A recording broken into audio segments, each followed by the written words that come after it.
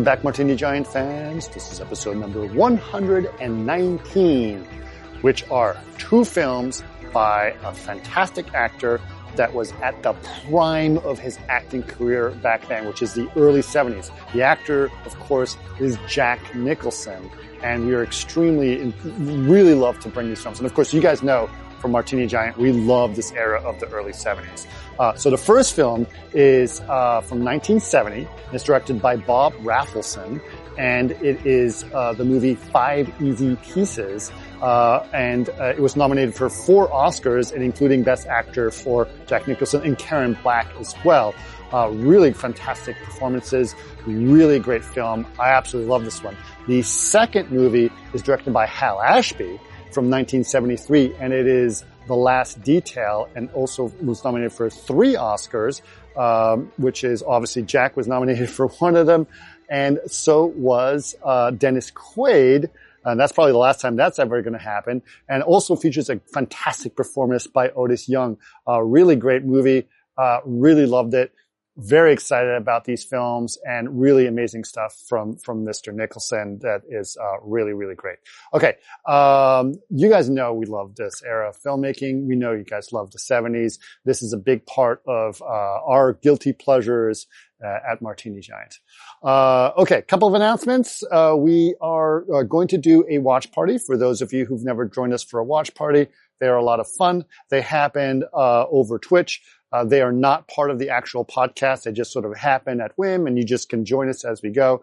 The way that it works is that Twitch and Amazon, or Twitch is owned by Amazon. It also owns Prime. So Twitch and Prime are connected. So if there's a movie on Prime, you can do it as a watch party with your Twitch stream, which is great. So we decided we're going to do those things with edit. The kind of films that we think are good for this are movies that involve some kind of or really terrible movies that we can talk over, movies we've seen a million times that we can talk over, or just fun movies that we can all enjoy together. And it's a lot of fun, and actually those are some of our biggest draws on the actual show, which is a lot of fun as well.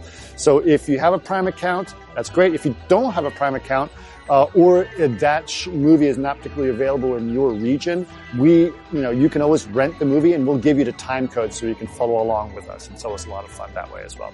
So just go ahead and enjoy that way. So what we've done is we're still putting it out for votes. So if you are a subscriber to Martini Giant, either on Twitch or on our Patreon, you can vote for which of these films you'd like to do. So just go to our Discord as a subscriber and go ahead and vote for that.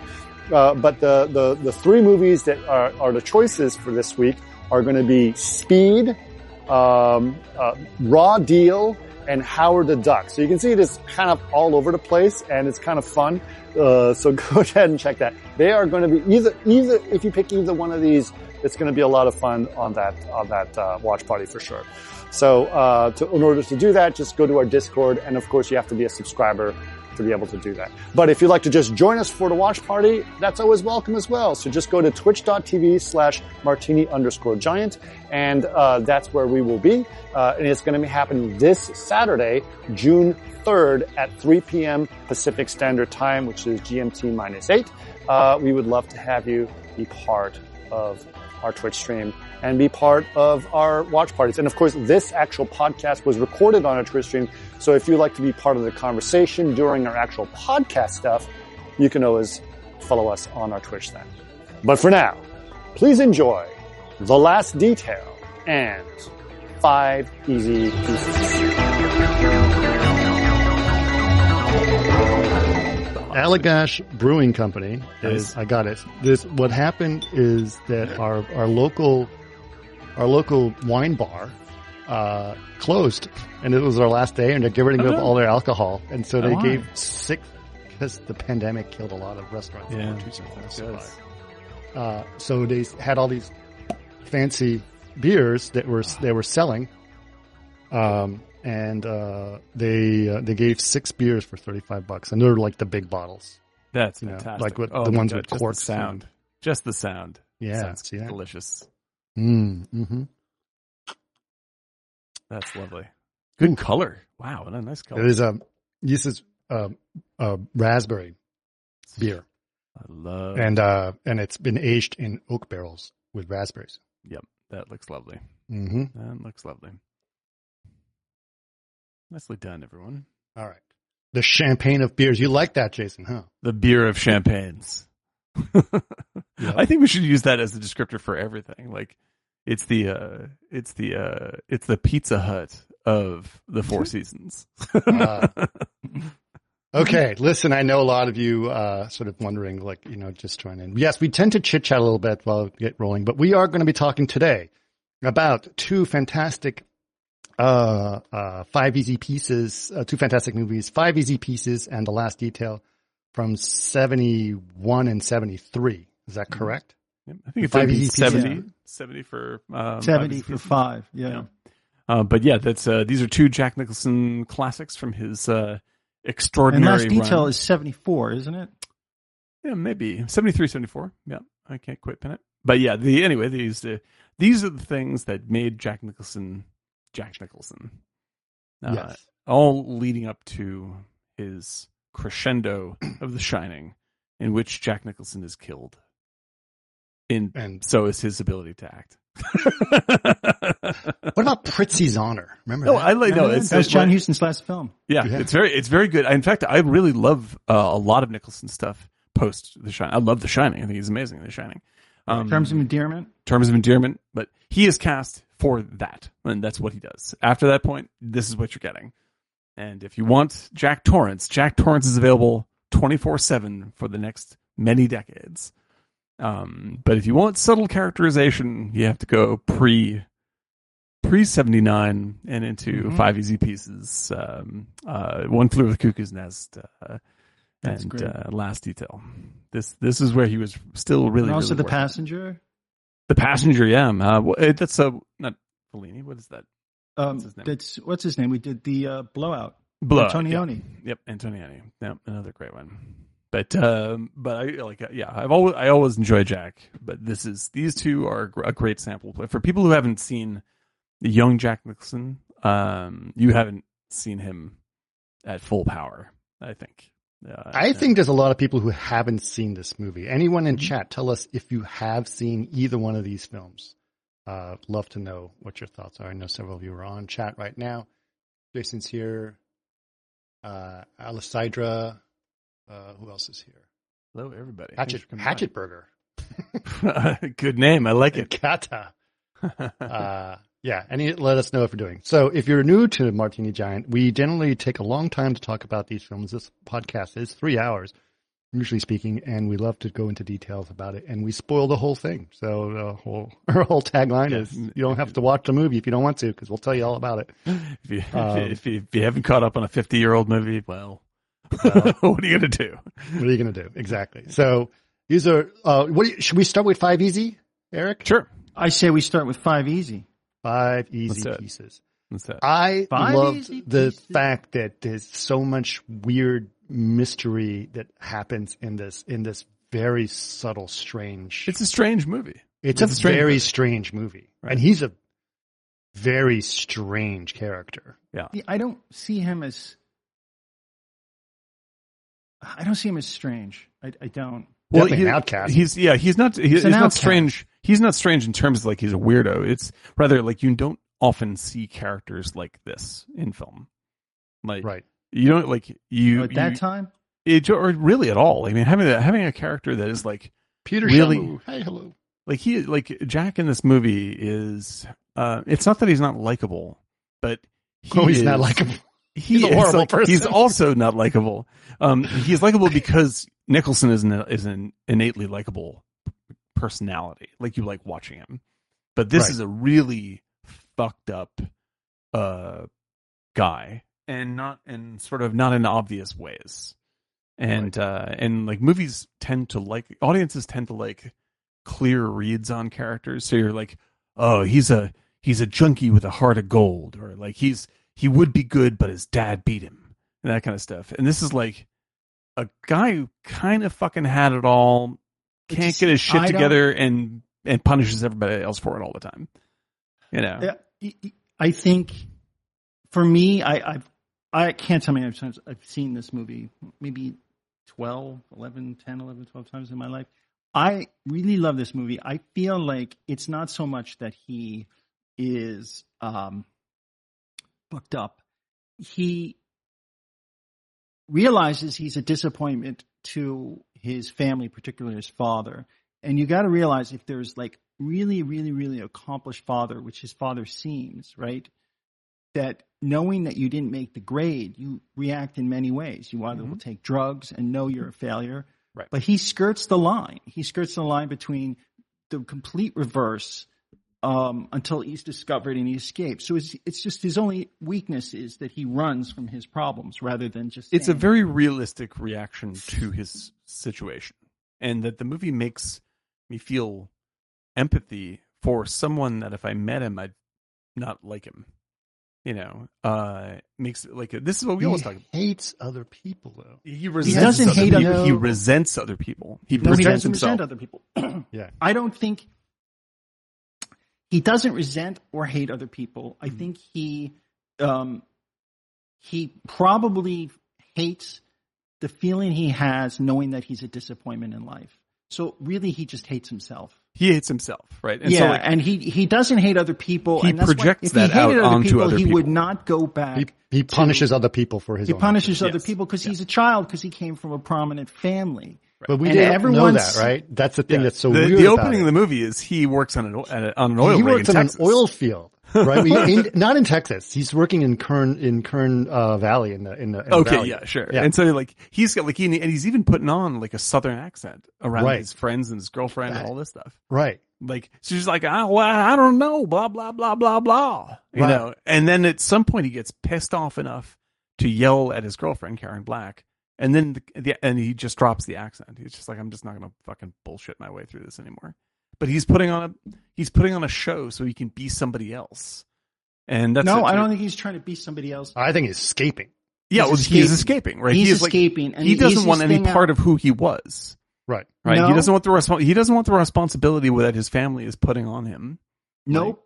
Right? I And personally feel like he does not know how to deal with the fact that, and it just goes to Succession. Succession is the same thing. They all know that they will never be like their father. The shadow is too strong, but they still keep up appearances and make moves ahead. Jack Nicholson, his role, he doesn't move ahead. He just goes back down to the gutters or what he considers people lower. And you realize that because he calls his apparent friend while they're sitting having lunch he's a hick. Yeah. a hick. Yeah. And so he has disdain for them. Yeah. And he's a snob. But at the same time, he realizes it's not their problem.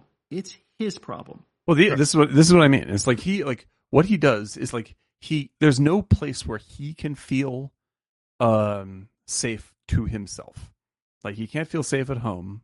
He can't feel him like he's not. If he's himself there, then he hates himself, and everyone around him, everyone all agrees with him, right?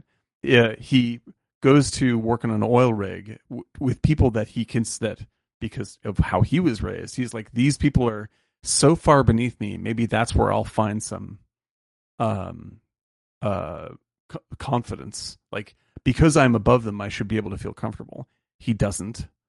You know, Well, like he's carrying this self-hatred with him everywhere. And so like he treats his girlfriend like shit. And then like when he's on the road and they go to a diner, right? That he treats the waitress like shit because his girlfriend is also a waitress. So he's just like, I have disdain for you. So I don't know that that's what he does specifically. I don't think it's a surprise that he treats a waitress like she is explicitly shown to be a waitress. And he treats her He like just shit. wants what he wants because everybody waitress- to him is stupid. The waitress scene is hilarious because the waitress was very rude too. Absolutely. Like it's like I'm not like it doesn't. It's the movie isn't agreeing or disagreeing with it with her, but like with him rather. Like it is just saying like here is another person. Like he is triggered by who this is, not by the fact because everyone's a douchebag. Like to him, everyone is equally fucking useless. But he lets his anger out more easily with this waitress woman who's controlling his life, but in that moment, because that's the life that he's also chosen at home. Like it's just like I yell at people who are like my mom. You know, it's like this is the simpleness of his condition. You know, like he doesn't he doesn't face anything in himself, and he just dumps it out on other people and then leaves. And he does this like 9 times in the movie. He doesn't take any responsibility for any of this stuff. He's fully aware of it, and he even vocalizes it, and still doesn't do anything about it. So like this is what I mean when he's a weird character to watch, because like this kind of character you wouldn't even get this through the first phase of development, even for streaming. No, I mean we've said this, many times. Like one of the we've been talking about how many movies would never get made that are celebrated, right? Yeah. Midnight Cowboy is another one, but we were actually thinking about doing a comedy, which we may do at some point. We're going to do a pairing of comedies, and I think we're thinking about doing Blazing Saddles and Tropic Thunder, which is a very recent film that would never go today. Right. And these, I mean, a lot of what we mentioned is because of like subject matter stuff, because people need very sensitive. They prefer to know very clearly what something is saying, and when things ride the line, like Tropic Thunder does, it makes them very uncomfortable and worried about how they look for liking it. So just look at that New Yorker critic that you keep. Oh my gosh! Don't get me started on that guy. It goes on for an hour. But yeah, I think that's really the case with this. Like, there's nothing particularly offensive in any of the topics that get covered in either of these movies, really. But it's the idea of being asked to empathize with a character that is sort of irredeemable and self-destructive is something we just can't get in touch with today. Like, I think that audiences have a real hard time with that. And also I want to point out that Peter said very, very smart point you just raised, Eric. And I totally agree with you. Like, this is this has to do with his reaction to how he is raised, the environment he is raised in, which is alienating from the get-go, and he carries that through his whole life. But we should know, we know nothing about his background at the beginning of this movie, right? He is an oil We worker. are revealed only in the second act that he comes from a prominent family. Yes. And it's really weird. Like, they don't even make a big deal out of the reveal. They don't even make it. It's like, what the fuck is going on? And we'll explain that in a second. But we don't know anything about his background. He just seems like an asshole hick, right? Yeah. Right. Like what's the abusive husband situation, right? Right. Right. And so he works on an oil farm, and he's got a hick friend that he works with, right? And they both oil farm or an oil rig. Yeah. Oil rig. Oh, Derek, yeah. Derek. And then they collect their minimum paycheck or whatever, and then they go out with his wife and his girlfriend. His girlfriend, Jack's girlfriend, Bobby is his name in this, right? Mm-hmm. And then we learn later that his family calls him Robert, but he goes by Bobby, right? Karen Black is a very sweet but very lower class Southern girl who wants to be a country singer and has a sweet voice, right? And she basically baby talks him all the time. Oh, she does. She loves him. Bunny, why'd you say you love me? Yeah.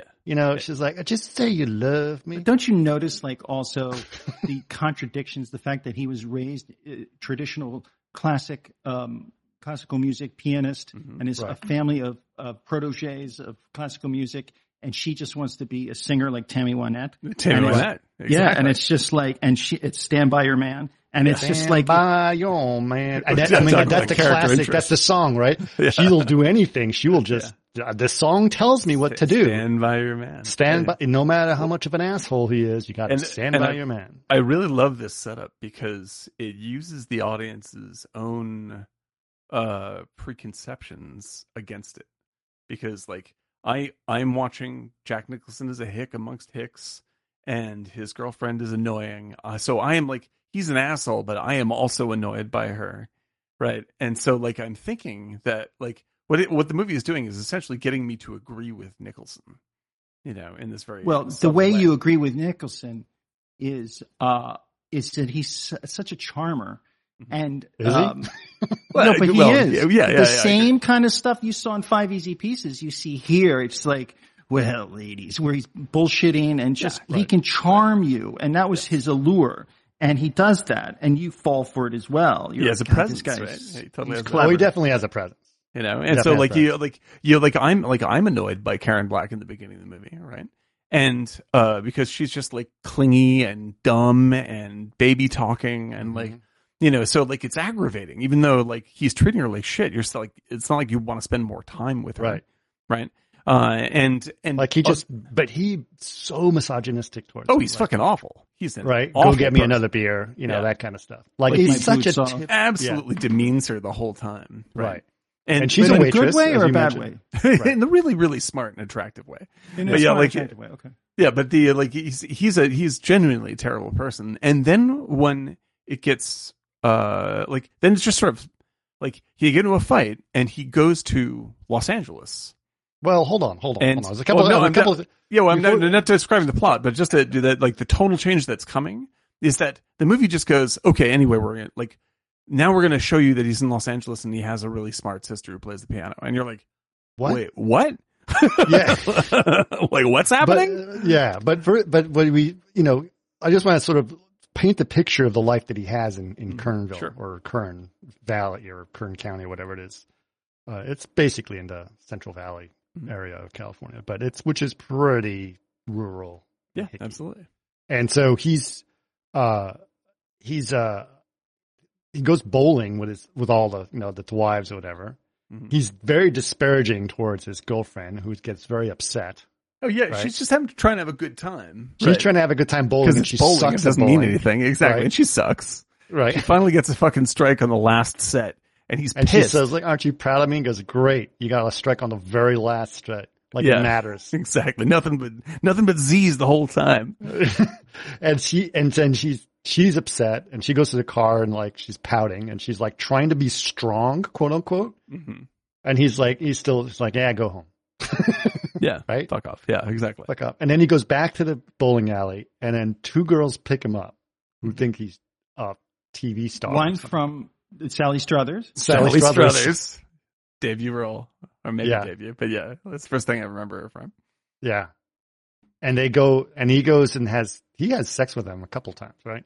Yeah, him and his buddy basically hook up with the girls, right?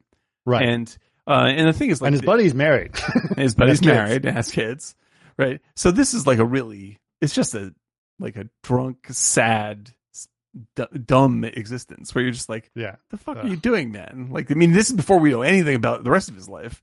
Right. We're just like, this guy is living in a hole, Right. He's treating his girlfriend bad. He's sleeping around. He's drinking like fucking fish. Like, he has no. And then he has the nerve to tell him to do the right thing. Yeah, it's so good, dude. I love it's like the kind of thing like once you know where the character goes, like that he is mad that she rolls nothing but gutter balls for most of her life. I mean, game. Right. Like this is why he's mad. He's mad at himself, and so he sees this in what she does and gets pissed. And so that pattern just repeats in every single way. Like all he wants is to not feel, like you're saying, Eric, like shame from his father about his life. Like that's pretty much it. Like he's just like, fuck, I just want some way out of this. And I don't know the only way I know how to do it is to shovel it off on everybody else. Well, and I think he's avoiding the realization that he failed, and it's in his lap, not in his father's lap. Yes. And even when he sits with his father, you realize he's like, I'm a fuck up, or you'll never approve of what I'm doing. He's saying he doesn't want to change because for some reason, he knows it doesn't matter because I will never be. I'll never be the person you want me to be. Yeah, and even though others, and he gets mad at the other woman because she said, I was really moved. He's like, oh, shut up. Yeah, right. And he's fucking like he has this is the greatness of this. Well, movie. hold on. That's not what he says. But let's get to that point because in general, he says that because he's like, don't bullshit me. Because he's basically saying I played the easiest piece I could remember, right. Which is saying I'm much more brilliant than this. But, you don't have to bullshit me. So he's more angry at himself because he's like, I show my talents and then I think what he's actually saying, I don't think he's saying that. I think he's saying, you think I'm brilliant. I think I'm worthless because I can't even play. No, he doesn't want to try. Yeah, he does, but he thinks he's worthless. He thinks he's worthless, and he's taking it out on everybody else. Like this is the case of snobs. Like this is what being a snob is. Oh, by the way, someone on our Discord gave a really great a piece about snobs. I put that up. Oh, you did? Yeah. That was you. That. It was really good. Yeah, that was it was from Wisecrack. Great analysis of snobbery.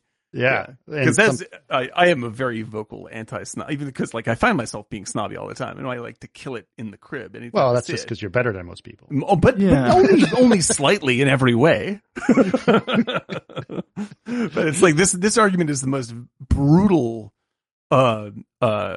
takedown of what snobbery is that you can have, because it doesn't just pin it on one. It doesn't pin it on class. You know, it doesn't say like, it does though. This is a very classist. I think we agree. But what I'm saying is that like it makes it a personal responsibility to not be a douchebag, rather than just saying, I can get away with being, because it's not like he's not like a rich dummy who believes he's better than everybody else. He is a deeply shamed person who's actually quite rich. And he wants to punish everybody for it. Yeah, but it's an absolute ego problem. I understand that. But he's also just avoids anything that could make him in any way responsible for it. Exactly. Right? Exactly. Because like even when he's acting poor, he's still the same dipshit. Yeah. Whenever he's in a situation that's bad, he's like, fuck it, I'm out. Right? Yeah. And so this is exactly what happened. Karen Black explains to him that she's pregnant, right? And then he says he's very pissed off about that. And then his buddy, this was a hilarious scene. I was like, what the fuck is going on? His buddy gets arrested. Oh, that's a great scene. So out of the blue. There's so much in this movie that's like, what the hell should happen? They're working on the oil field, or they're collecting their paychecks at the end of the day. He gets into a fight with his buddy over his girlfriend being pregnant. Oh, his girlfriend being pregnant. Who says that you have to do the right thing. You have to do the right thing, even though he just slept with some girls at the pulling alley. No, you don't worry about it. You'll be fine. You know, once you get used to having kids, it's really fun. And Nicholson flips out of this. Fuck you, you hick. Right. And he storms off and he goes to quit to the boss. He's like, I goddamn quit. And the guy's like, I don't give a fuck. And suddenly you see these dudes just run out of nowhere and tackle his friend. He's like, what's going on? Turns out it's the fucking feds that have been chasing his friend down for ripping off a bank. Yeah. And a bank robbery or a grocery store. Exactly. It just and they just take him away. And you're like, what? What the fuck is this? And he almost gets in trouble with the feds because he tries to help his friend. Right. And it's really weird. At which point then he just, and there's a first hint at something, and maybe that's where it happens, right? Is they're in traffic together. I love this piece, which is the piece behind us here. Good scene. They're in traffic together. They're waiting, and it's like beep, beep, beep, beep, beep, and they're drinking while driving, of course. And there's a truck in front of them which has got all kinds of furniture in it, and the car is completely stopped on the highway. He gets out of the car, jumps onto the truck, and starts playing the piano in the back of the truck really well. Mm-hmm. And this is the first, like, what the hell's going on? Wow! And he's not playing like honky tonk. He's playing like a classical piece of music, like Chopin, right, or Beethoven or something. And then he's playing the piano while traffic's going on, and his buddy's honking the horn. And he's like, "Yeah!" And then the car just kind of drives off into a different exit. Is that when he goes to LA or not? Yes. It's shortly after that. Yeah, shortly after that. Then suddenly he's like in Los Angeles at the Capitol Records building. Yeah. And it's just as out of the blue as the guy's tackling his friend. You're like, right. I don't understand how's the context changed to this? Right. So it's like years later, what happened? And then you see it's a recording studio, and you see this woman playing piano, and she's being recorded. She's a classic pianist, right? And she's playing, and then they stop the recording that says you were humming again. Right, exactly. I mean, she's playing very well, but she's humming out of tune while she does it. This is how you get a better perspective on him, because she is just as talented as him, but she's childlike or brat or can't adopt to the exactly real world. Exactly the same problem. Right. She is emotionally she's messed up. Messed up. Yeah. Yeah, she's super messed up. And we'll find out. Like, he has three siblings, right? So one of them is Mr. Walton. One of them is Mr. Walton? Is that right? It's Mr. Walton. From the Waltons. Yeah, I believe. I can't even picture him. Okay, I believe the guy with the neck brace. Is that from the guy from the Waltons? I believe that's the guy from the Waltons. Well, look it up. I could be wrong. I trust you. Oh, that's Let me look it up. That's like I was watching Inland Empire, and suddenly, I mean, I've seen this movie many, many times, but when I last saw it, I did not know what's his name from Brooklyn Nine-Nine. Great actor. Which one? Charles Cronin? Hang on. Brooklyn Nine-Nine. Terry Crews. Terry Crews. I didn't know who Terry Crews was, and suddenly Terry Crews is in the end of this David Lynch movie, and I was like, and like Gilda Radner's in yeah, exactly. Gilda Radner's in this. Yeah, exactly. In the other one. Did you know? Do you remember when Terry Crews, when the Me Too movement went on, and he filed a Me Too movement? Remember that? Oh yeah, that's right. Yep, that's right. Yep. That's right. Tony Basil is Terry Gross. Is Terry Gross? Yeah, she's the one that Terry Gross. And then she went off to a great radio career. But yeah, but so like the sister that is playing, it's sort of like a Glenn Gould connection, right? Because Glenn Gould also hummed while he played, and so they imply that she's really quite a genius. But even the people that are recording her frustrated. Treat her like an asshole. Like, they're just frustrated. Yeah, you're just like, you're humming again. Like blah blah blah. Start all over again. Exactly. And so it's wasting our time.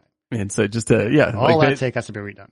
Right. And so as good as she is, like, they're still like, fuck this, Right.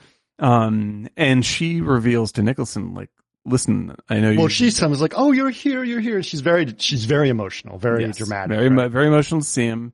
And I put it in the links, guys. Thank you. And she lets Nicholson know that their father, who he hasn't seen in a long time, has had a couple of strokes, and he's really, really, really sick, and that you should come. It is the Walton guy, and you should come see him. And he's like, oh, he had a stroke. He's like, fuck, yeah. I don't want to do anything. Right. And so now it's like the movie's just like, by the way, Jack Nicholson is super rich. Anyway. Or comes from a prominent family. Comes from a prominent family. Right. Like, there's a little bit as that unfolds, it's a little bit more, there's a Grey Gardens-y flavor. Like, it's like, they're not, maybe, like, they used to be clearly very It's almost rich, like some guy who used to live in Greenwich, Connecticut, and then moved to Los Angeles. It feels like it's on the downward slide. Like, everyone feels like they're on the downward slide. But it's very Greenwichy. It's very pompous. I know. I used to live in Chappaqua, New York, and moved to Los Angeles. Yeah. And so he goes back to break up with Karen, to get into a fight with Karen Black, and is intent on leaving her right there. Right. She threatens to kill herself. Right. Because that's Karen Black, and she's like, yeah, right. And he's like, oh, fuck. Almost leaves her. Almost. But then almost. He feels bad. So you want to come with me? Right. At which point she's like, "Yay, let's go!" Yeah. So she's like basically a child. She is a child. She is like a 3-year-old. Right. And 4-year-old. Yeah, maybe 4.5. But yeah. So like you at this point in the movie, like, I'm as frustrated with the world as Nicholson is.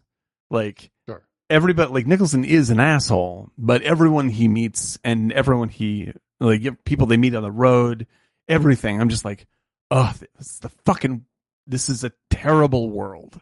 Like, I'm angry at everybody all the time because they're all tremendously annoying or dumb or hypocritical. You know what this reminds me of? Sideways. Yeah. Right. Same thing.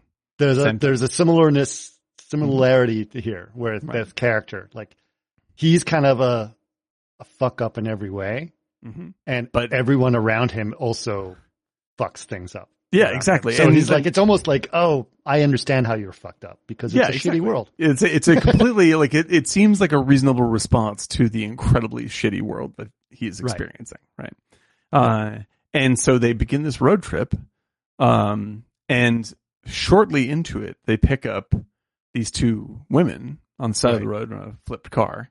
He's like, I can't just leave them there, right? And this is one of the weirdest parts of the movie.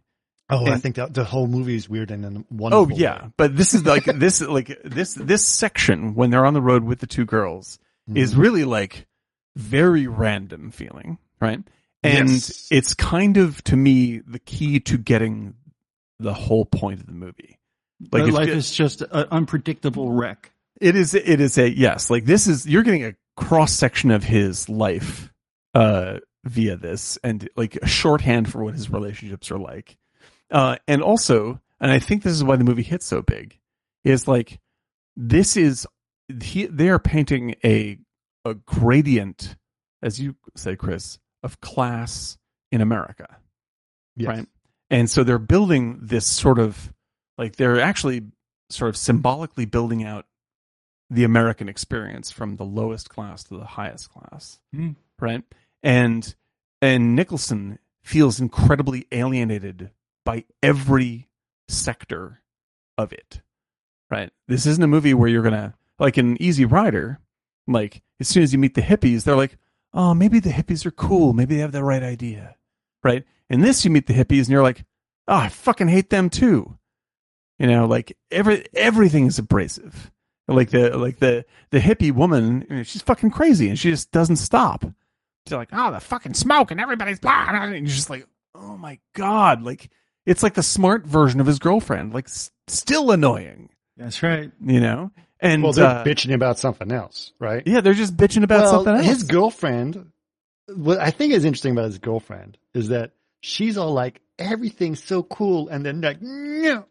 Yeah, like her emotions are up and down. Right. Like, this one is just like, yeah, just like 100% cannot stop bitching about literally every single thing. And to the point where it just starts dissolving between her bitching about stuff. And you see like Nicholson's like, oh my God, like, this is just insane. And like, this is the sort of magic bit of the movie, is like very, very slowly. And this continues as we get to meet his family, right? I start to like Karen Black more because at least she's honest. Oh, like, yeah. Like she's annoying as fuck. Well, it comes up in that pinnacle scene, obviously. Yes. Like, but so the movie is slowly getting to like, I know you fucking hated her, but she's the only one who's being straightforward with her emotions. But the thing is, I see it as an intelligence thing where she's pretending to be smart, but she actually isn't. She's such a knucklehead. The way you did it with the thing is she's not really. Which one? The hippie girl? Yeah, Karen. Oh yeah. No, Karen Black. Like, Karen Black is not very smart, but intuitive. Yes. But the other woman is, oh my God. Oh yeah, this is the faux intellectual hippie show. Everybody is dumb in their own way in this movie. Right. But she is basically the super liberal hippie girl who's basically bitching about capitalism and about all this other stuff, right? And so like it gives you a hard ride on this, right? And as the movie's going along, I'm just like, how is it that the person I enjoy being around the most is the fucking baby talking Karen Black? And like, who was nominated for an Oscar for this. She's terrific. Because she's the most real and she's a sweet person. Yes. Mm-hmm. In reality, she may be annoying, but she's very honest and very real. I also, was it Suzanne Struthers or whatever? Sally Struthers. Yeah. Sally Struthers. When she was talking about what her mom was saying it's to a great her. little bit, yeah. Oh, well, to explain that scene. Well, it's brilliant because she's just like, so, you know, because she has a prominent dimple, right? And so she was naked at the time, so they just had sex or something like that. Yeah. Which was also weird. And so like she's talking about it, she's just like getting in front of Mike. Oh, I'm sorry. Yeah. So like, you know, I have this dimple here, and I asked my mom when I was little what that was, and she said, well, when babies are made up in heaven, you know, God comes by, and if he really likes you, he squeezes your cheeks and you get great big cheeks. And if he doesn't like you, he pushes down your chin like, I don't like you, get away from me. Right. And then she just goes, well, anyway. And then she just fucking stops and was just like, oh, that's the reason you are the way you are, though. Right. Like, that's the exact how different your mom rejected you. And exactly. And that's the story of Nicholson. That's right. That's what I was just about to say. Like, she sums up Nicholson's problem in like a 2-paragraph monologue. Nicholson still doesn't see it. Wow. It's such an amazing scene. It's a great, the hickest, dumbest people in the movie are the ones that have the most insight. Have the most insight, like throughout the entire. And that's why you like Karen Black. Yep, and it's really, really clever the way they do it, and because the road, this sort of road trippy section, right? It culminates in this classic scene that everyone who knows of this movie knows the scene. Right? Well, first of all, we should note that the girls say they're going to Alaska, and they can says we can take them as far north as Puget Sound, right? Yes, which is where they're going, right? And so they're going to drop them off at some point, but they stop to get lunch at this diner, right? Yes. And the girls don't even have a clear idea why they're going to Alaska. This is one of my favorite bits. They're just kind of on a it sounds like it's going to be some intellectual something or other, and it's just because they're scared. I saw a picture of it and it looked really clean. They're running. Oh, look clean. That's right. They kept complaining about garbage. Right. And so it looked really clean, and I saw one picture of it, and then Jack can't help but say oh yeah, sure, but that was before the Great Thaw. And just tries to fuck it up for them. Just I'm going to shatter your illusions just for fun because I can't. Because he's the same as them. He's the same as them. They're basically escaping life, just like he does. Yeah, and so with no real purpose or guide. They don't have a map. They don't actually. They don't know what the fuck they're doing. They talk like they know what they're doing, but they don't know what they're doing. And so it gets to this diner scene, and this is the one that's always in the Academy Award clip shows and all this kind of stuff, where Nicholson orders from this waitress. The waitress is already sort of, bitchy to start with, but she is surly as hell. Surly as hell. Mm-hmm. And he's just I'd like to have. He describes what he just wants: toast on the side, blah blah blah blah. And he's no, he says I want this, but I just want this. Part. Yeah, no, I don't want this kind of bread. Hold the tomatoes, blah blah blah blah. And she's no substitutions, sir. And she points the menu. It says right here, no substitutions. No, you can get a number one. This is what I'm going to bring you. That's the way it works. And he's all right, fine. He wants bread. That's all he wants. Right. It's also a table of people who don't want to play by the rules. Yes, exactly. Yeah. And so what this scene, to me, and let me know if you think, what you think about this. I think that this scene is sort of a negation of Easy Rider to an extent, or of the simple stand up against the man argument, right? Because the crowd pleasing version of the scene, and this is why they show it in clip shows, because it feels really crowd pleasing. The scene does, and because he says well, just give me a chicken salad sandwich, but hold the chicken salad, and I'll put the bread off on the side. And she's like, you want to hold the chicken? You want to hold the chicken? And he goes, I want you to hold it between your knees, right? And she fucking fight ensues, blah blah blah blah blah, right. And it feels really triumphant. But the important bit of the scene isn't in that scene. It's the next. It cuts right to when they're outside, and they're all laughing. The girls are laughing about how he really showed that waitress, blah blah blah blah blah. Right? He's like, yeah, but I still didn't get my toast. And I'm that's the how did actual. I win? I didn't win anything except I didn't get my toast. I had my big stand-up Academy Award winning fucking scene, and I didn't get shit out of it. And so it's you can put on your big self-important act about standing up against a man, but in the end you don't get the toast anyway. It doesn't make any difference. Trying is stupid. And so it builds up that scene like it's going to be something, and then it is nothing. And I think that really shows his the cycle he is in his life. He's hoping that one day one of these fucking outbursts is gonna really change his life, and none of it. Getting on trucks and disappearing doesn't solve it. Exactly. So then they drop the girls off, and then we head to the meat of the movie, which is when he arrives at his. No. Oh, I'm sorry. Motel first. No, go to the motel first. He goes to the motel. He goes to the motel, and there's okay, we'll stay here. And then basically, he's too embarrassed by Karen Black, and tells her to wait there. Yeah. I'll be back. Stay in the hotel for 2 weeks while I go see my family. Pregnant lady. And what's an interesting question is, who's he more embarrassed of? Is he more embarrassed of her meeting his family, or his family meeting her? Right. Because he hates both of them. I think he's, I think he's embarrassed of them meeting her. Yeah. I mean, she's a dope. She's embarrassed. She's a lot. Absolutely. She's a lot. The movie doesn't hold back on her being atrociously fucking grating. Like she's got the fucking pedal to the metal all the time. I'm like you're watching this going, oh my God, I can't fucking take this lady. Yeah.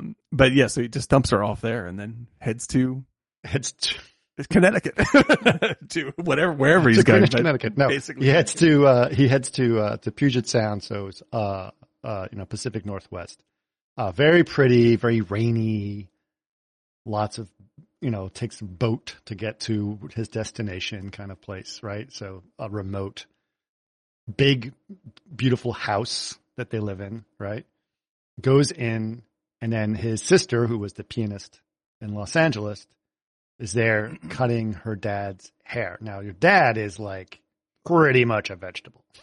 Yeah. And what I really love, I just want to interject quickly, is like he looks like there's a photo of him on the wall where he's like, and looking very parochial. Yeah, exactly. Like it's a very sort of, like I'm in control, I'm the patriarch look. And then you see him in the wheelchair and he's still making the same look. Only he can't talk or move. Like he is literally the photograph. And there's no change. Like he's just a presence. Just this. Yeah, he's got this frown on his face. Exactly. So it's like a weird sculpture of his father. No, he is what they think he is. Yes, right. Why they are incapable of moving forward because his shadow was so big, and he's this great man that everybody reveres. Right. And in real life, he's just that reflection of what they think in their mind. So what we figured out is that they're a family of musicians. All of them are musicians. And they're pressured from their dad, who was a musician. Incapable of real life in many ways. All of them have problems, right? So we meet several other people in the house that are involved. We met his sister earlier in Los Angeles. We met the father now, who's got a stroke and is sitting in a wheelchair. And then we meet his brother. His brother, right? Who is kind of dopey. He's a dumbass. He's a dumbass, right? And he's dopey. Dumbass, right? In succession, he is the oldest brother. Yeah, he is like the pompous, thinks he's very smart, dumbass.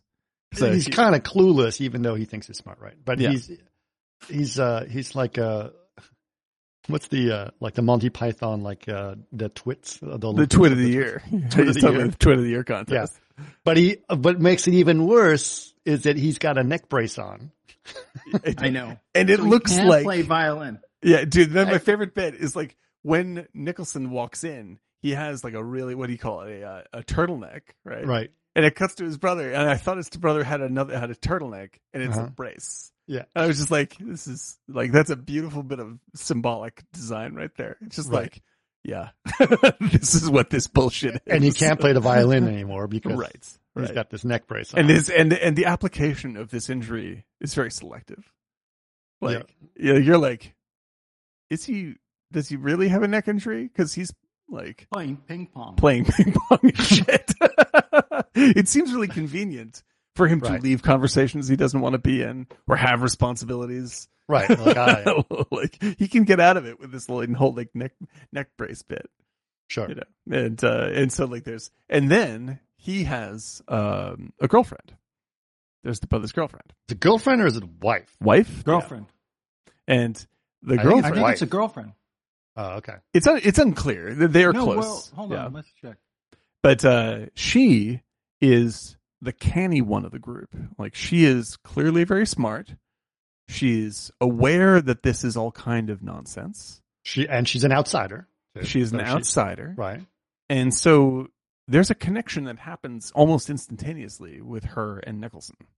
Right. Like there's an understanding that this is a big put on. Yes, which we'll get to their relationship in a second. Mm-hmm. But there's also, just not to forget, there is another fifth person, which is the male nurse. The male nurse. That's so good, yes, dude. This dude is amazing. Who is pretty much looks like a bodybuilder from, he's a big guy and he tight helps shirts. Tight straight shirts. Yeah. That's such a Zach Galifianakis role. It's so good. He's so I mean, no, except he's tall too. Like he's just a big person. Right. And he's a little abrupt, very abrupt, right? You think so? Yeah. He went to 0 to 1,000 in like a second. It was like, what? Totally out of control. But anyway, the girl, because she's an outsider, because you can sense that she's thinks it's all BS, right? And because of the way she's reacting to things, Nicholson is like, oh, wait, she also feels this way, but she's not annoying like Karen Black is. Right. So he's like attracted to her, right? Right. And so that sort of starts to happen. And so he starts to try to build a relationship with her. They kind of go back and forth, but they do end up sleeping together. Mm-hmm. And it gets kind of awkward. It gets tricky. Yeah, it gets very tricky. Right. Right. And because she is sort of like confronting him on his bullshit to a certain extent. Sure. Right. And she's kind of full of shit herself. And she is also full of shit. Like this is my favorite part about the movie is like she's not like a manic pixie dream girl who comes in and corrects his attitude. Nah, but she just basically sleeping with the brother. She's him. She's him from a different point of view.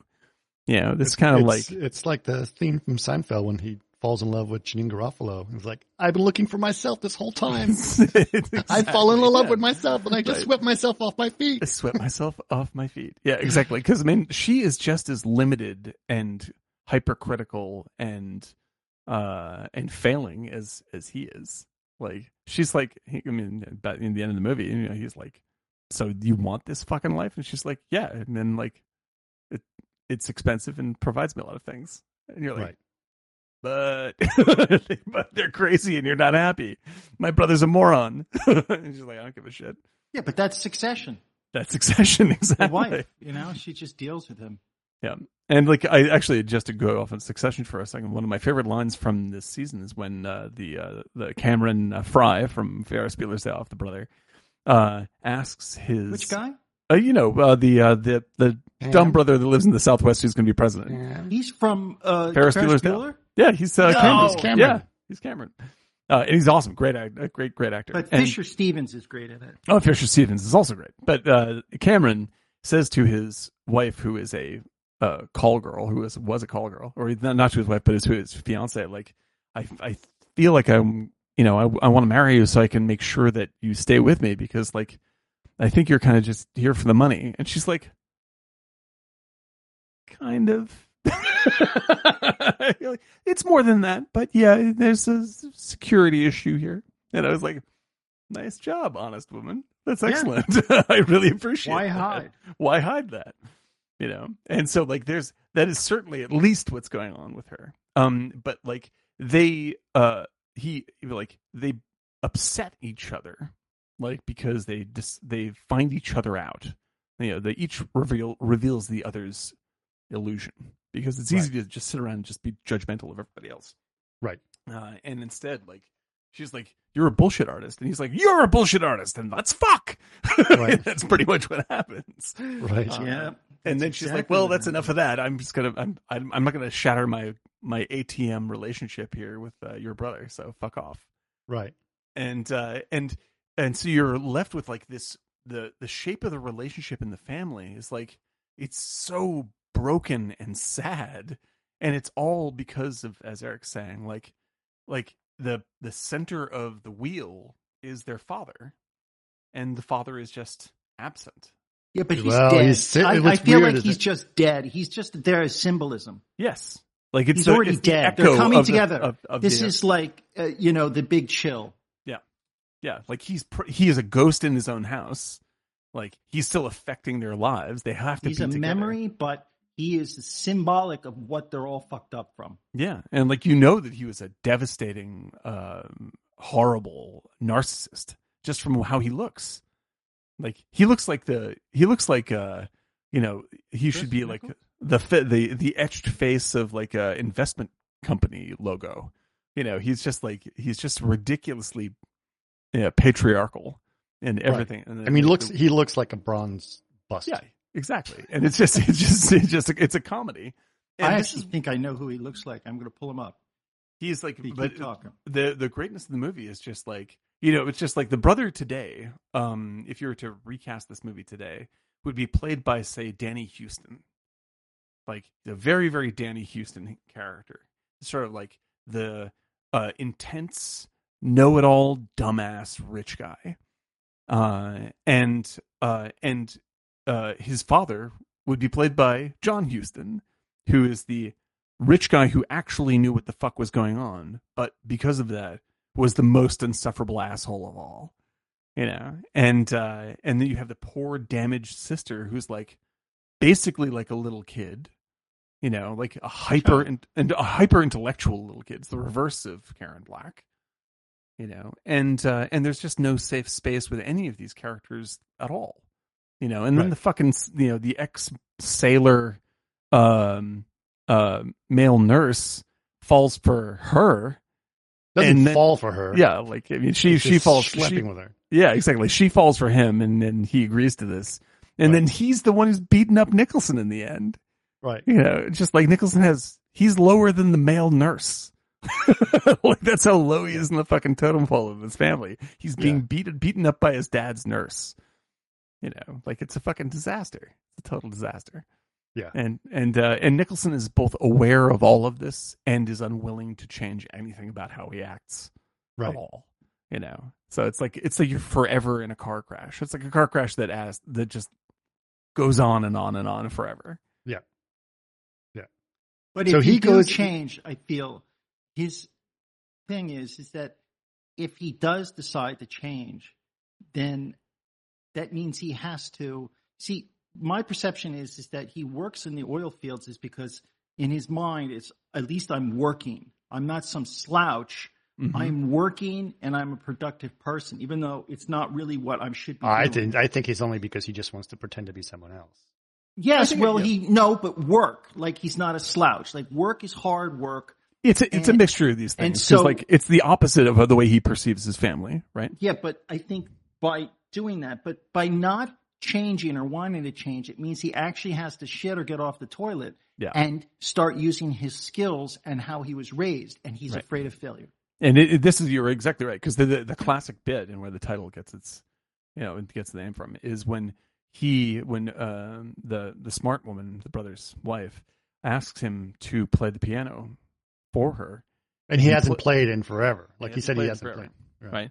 And he plays like a Chopin or whatever it is.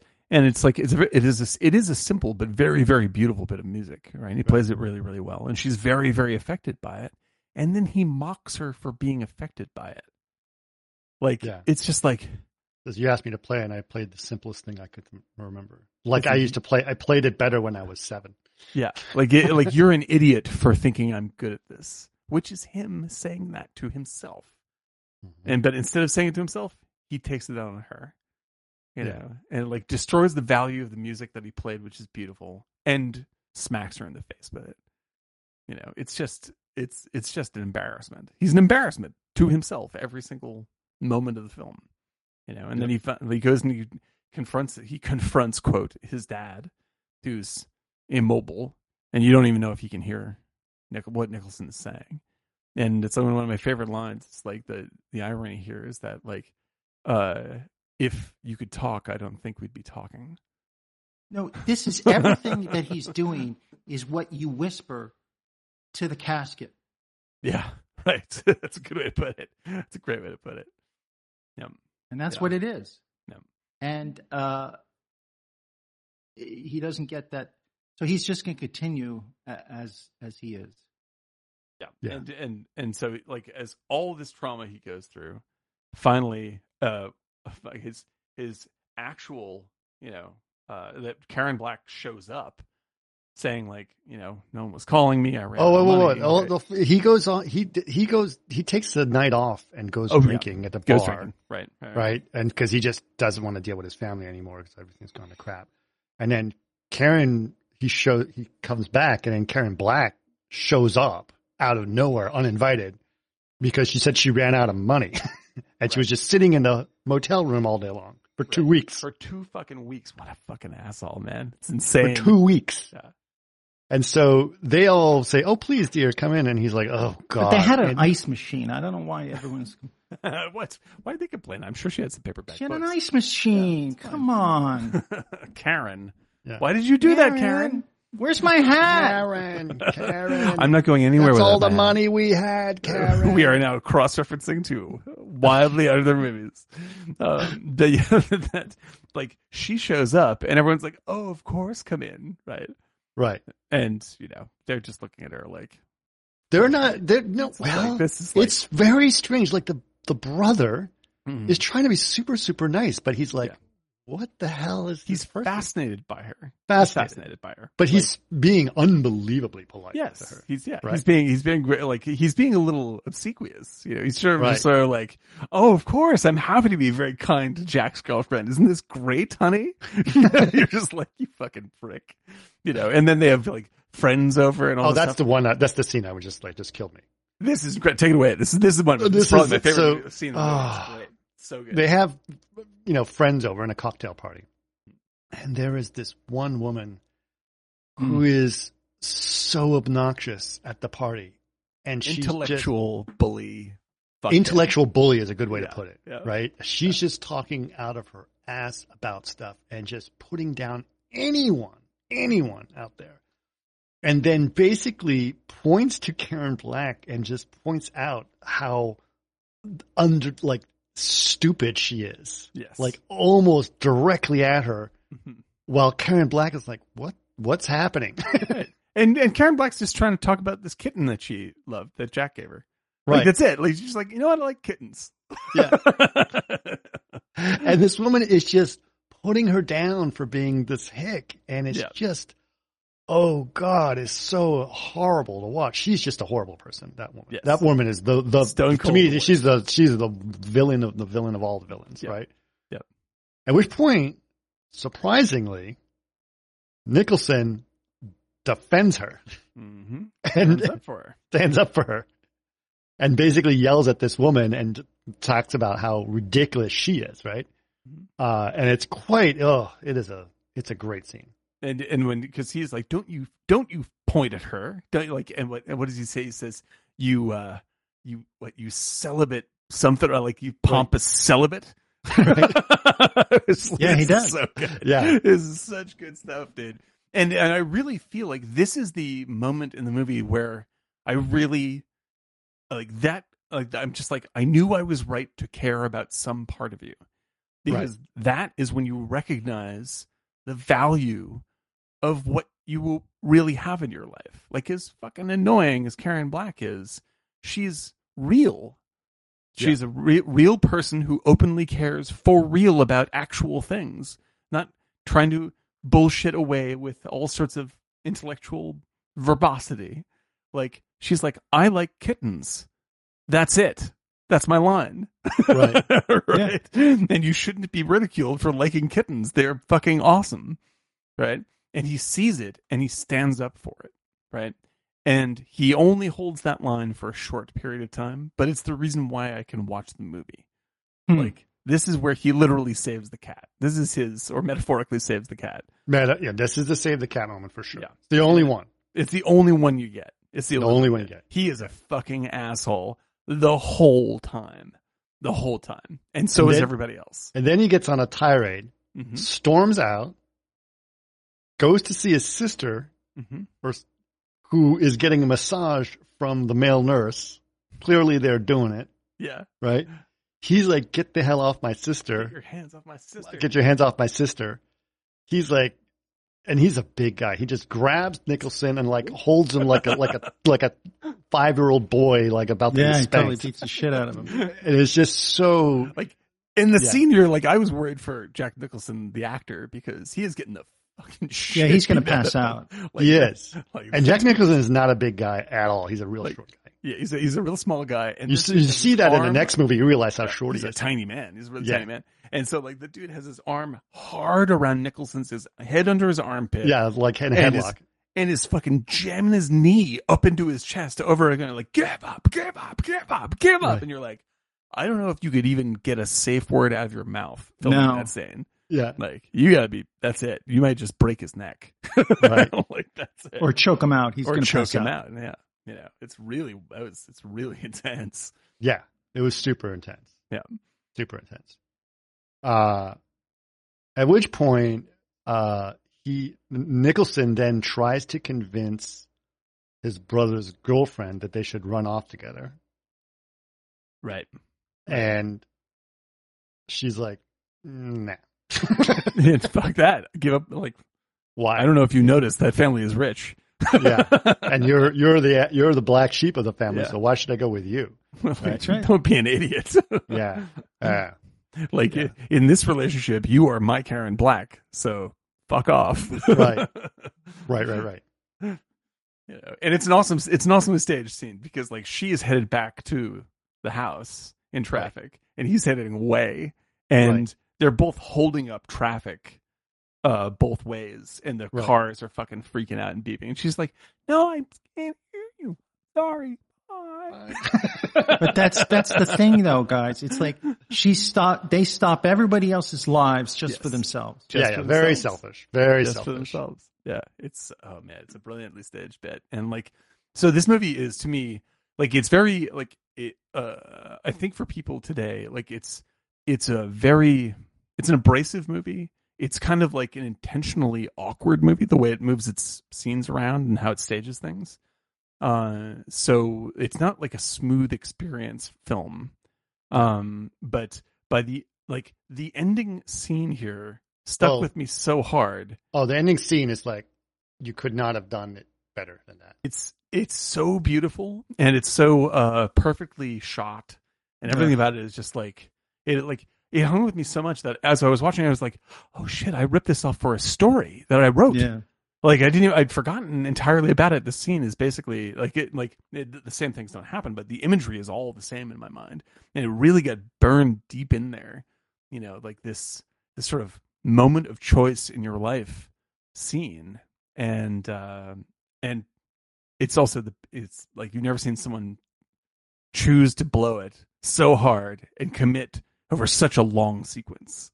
You're just like, it's not like he just goes, oh fuck it, like. It's like a long scene where he has to hold on to this terrible idea. Like an addict. He just leaves. He doesn't want to deal with any reality. He just get on with his life and just leave her behind. It's really sad. So to spell it out for the audience, it's he stops to get gas with Karen Black.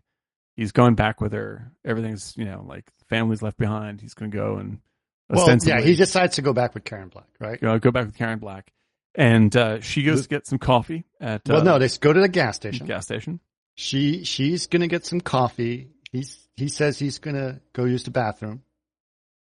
Yeah. As she is getting coffee, he gets out of the bathroom. There's this big 18-wheeler like log carrying place. That thing that pulls up, and. Instead of getting into the car, he asked the guy for a ride in the 18-wheeler. Mm-hmm. And the guy says, I'm going up to Alaska, right? Mm-hmm. Like the girls were. Mm-hmm. But they did the same thing, avoiding life without a real direction. Nope. Yep. And so he just literally gets into the 18-wheeler. The guy says, you're going to need a jacket. It's going to get cold up there. Like, I forgot one. Totally unprepared too, like them. Right. No idea. And so the 18-wheeler drives off. Yeah. She comes out of the convenience store with her coffee, looking for him, waiting for him to get in the car. That's the end of the movie. And you see him driving away. Driving away. It's a single take. The camera just goes back, and he just drives off, and she's just sitting there waiting for him to go in the car. And she's pregnant, remember? Yeah, it's just like it's like that ending is like, oh my God. You spent the entire movie like seeing his shitty situation, seeing he understands this shitty situation, seeing that everybody in his family repeats the same fucking thing over and over again to our own detriment. And then he has a realization, defends what he thinks is good, and fucks it up again. He just can't handle it. Oh my God. Yeah. It's just devastating. It's like an even. Now, like one of my favorite movies ever is Inside Llewyn Davis. This is the most abrasive version of that kind of story, where at the end you're just like, oh my fucking God, really? Dude, how do you not learn? It's like recognizing you're in a time loop and then just going, well, I guess I'm just going to hit the button again. Right.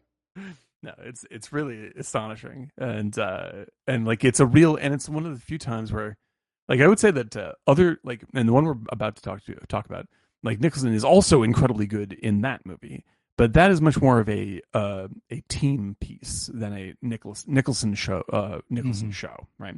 And so when we get to this is not just a Nicholson show. All the characters here, all the characters are very, very vividly drawn, but like you're very aware. He's still the thread. He is a separate event, Yeah. right? And so you can really take time to appreciate exactly how great Nicholson is as an actor. Like with the scene with his dad, all this stuff where he is like he's carrying a lot of responsibility in this movie, and it's all on him in every single scene. Like the other actors could be worse and it wouldn't make any difference. Like it has to work for him.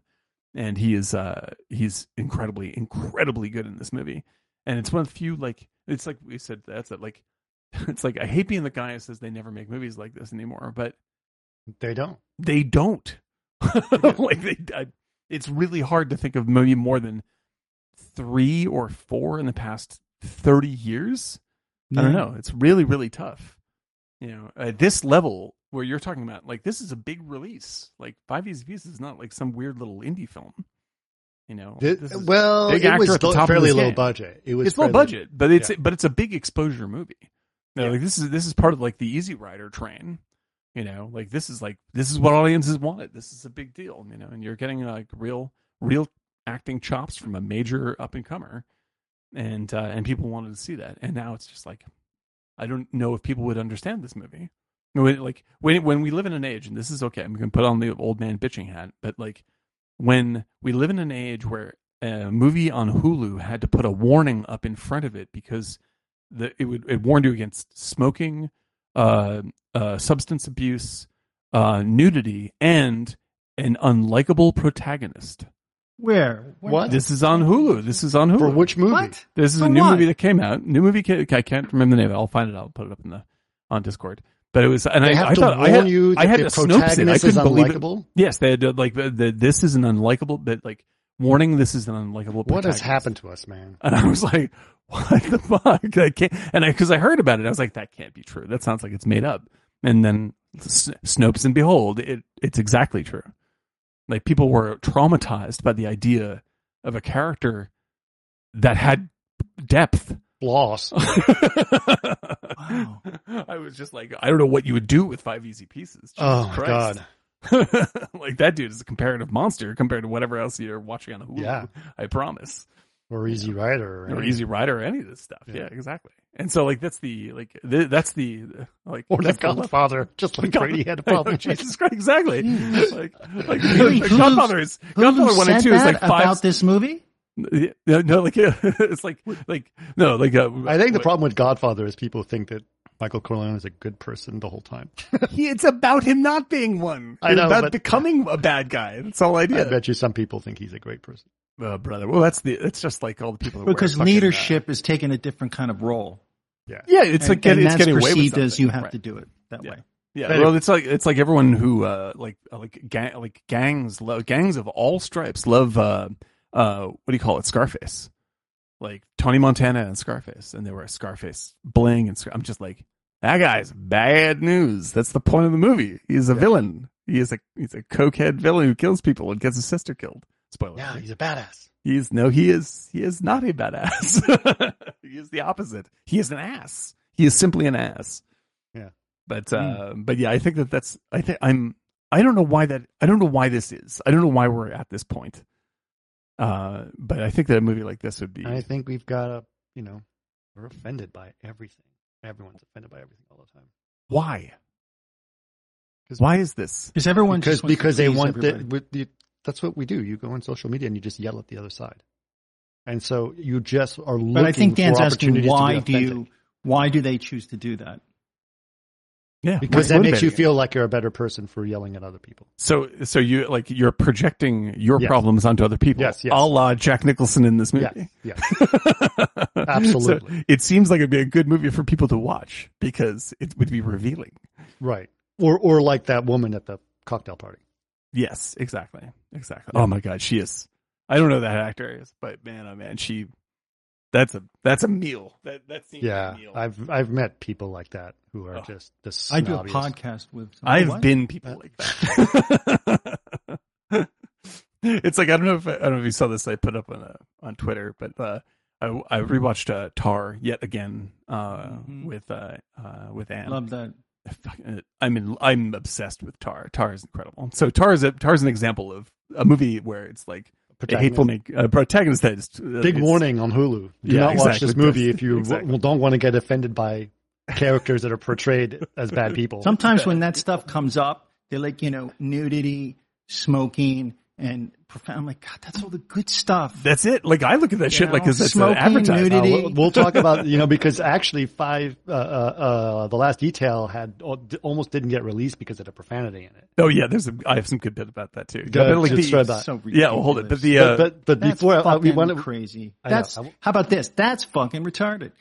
Yeah, dude. This is like I said about Tar. Sorry, but that's all those words you can't say anymore. Well, the thing is like the short form of my opinion on that stuff, right? And it's like that I agree that these words like pick your word or whatever the word is. Like I agree, word X is very offensive, but the idea of never being able to say it even in reference to someone else who has said it, like that we hide it so thoroughly, sharpens the word and makes it much more dangerous to say. Right. Makes it infinitely more. Which is the Mel Brooks thing is like, if we make fun of Hitler, then is useful. That's useful as opposed to pretending that we can't say Hitler. Charlie Chaplin did the same thing. And one of the most beautiful and moving fucking movies I've ever seen is a slapstick comedy against Hitler.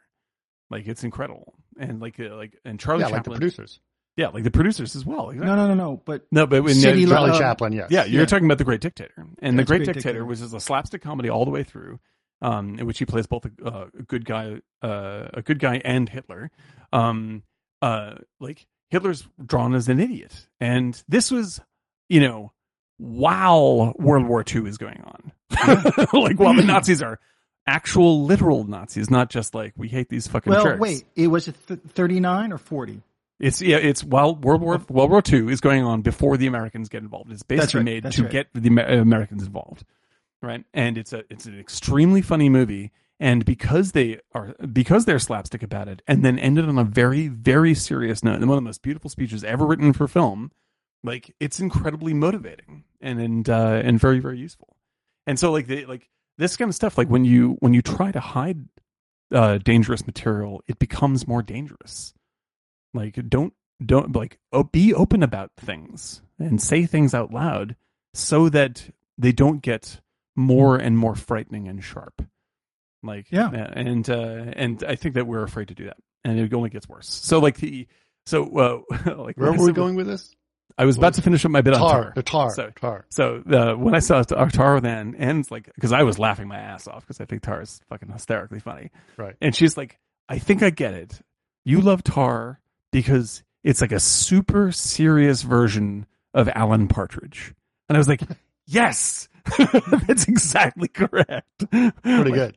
Like this is an absolute caricature of the worst, most embarrassing things that I have ever done in my life, laid out in front of me as a warning to be aware that I might do them when I am self-serious. Like, that's a good thing to see. It's a healthy thing to see. So seeing 5 Easy Pieces, like, I think is a healthy thing to do, especially now. Yeah. By the way, I don't know if I put it on our founders section of our Discord, but I put a link in there. But it was a video that someone sent and he said this is a fascinating video, and it's a video from a clip from 1958 where a forensic psychologist is talking about racial discrimination. Mm. And it is shocking how we are still in the exact same position they talked about. But I got to warn you, when you watch it, the language uses words that are they would be very offended today, and as they were in. But it was like, oh my God, and it was just. I was really nervous to watch it, and I just couldn't stop. I couldn't turn away. But I mean, I only put it on our section because I was nervous that someone would get offended by me putting it up because. Well, this is, and this is just like, oh, it's really hard. The thing is, like, I don't want to, I never want to hurt anyone's feelings or actually deeply offend anybody. Like, I have to be, like, I have to be. You got to be respectful. Yeah. I got to be respectful, and so, like, I'm always going to err on being on the side of being respectful. Sure. But just as a general commentary, like, I think that we have gotten ourselves into quite, we've backed ourselves into a corner where it's no longer, it's hard to talk about things you need to talk about.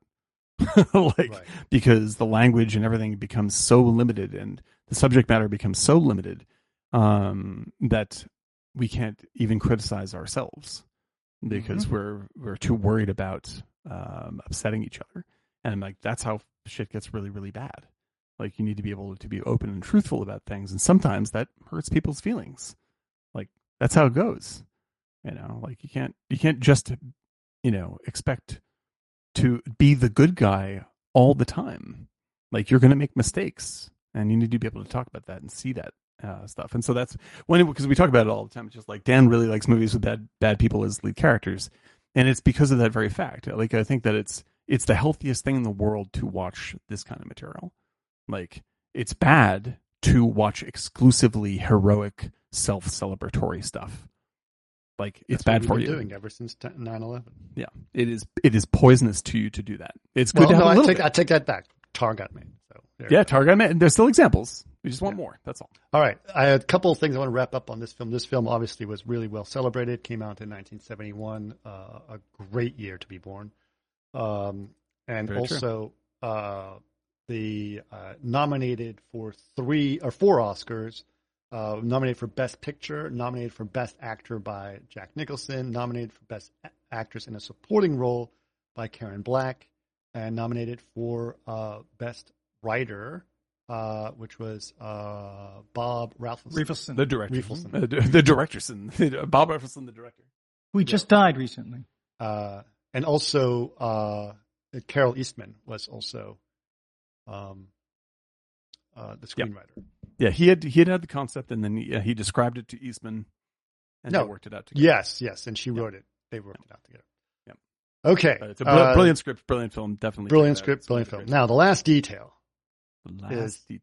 Is Dan really likes the last. I'm with Eric. I'm in you like the first one more, right? I like the first one more because I love last detail. I loved it. I do. I like them both, but I was just like the weird slips, like his buddy suddenly getting arrested, and then him suddenly finding out that he's rich, and then it's random stuff. It's great That just randomly shows up in the plot. It's just wonderful. I think that, in fact, like, just in thinking about it as we're going through it, like, I think that the single and the last scene is like, oh boy, it's incredible. Like, I think that the single difference between these two movies, in terms of why I in particular I love Last Detail, is that like, I really groove with the director of Last Detail's work, Hal Ashby. Yeah, and like, he has such a particular. Hal Ashby is a great director. Yeah, he did Being There, Shampoo. Like, we've covered those two already. On the podcast. these are like, he's such a unique voice, and he is such an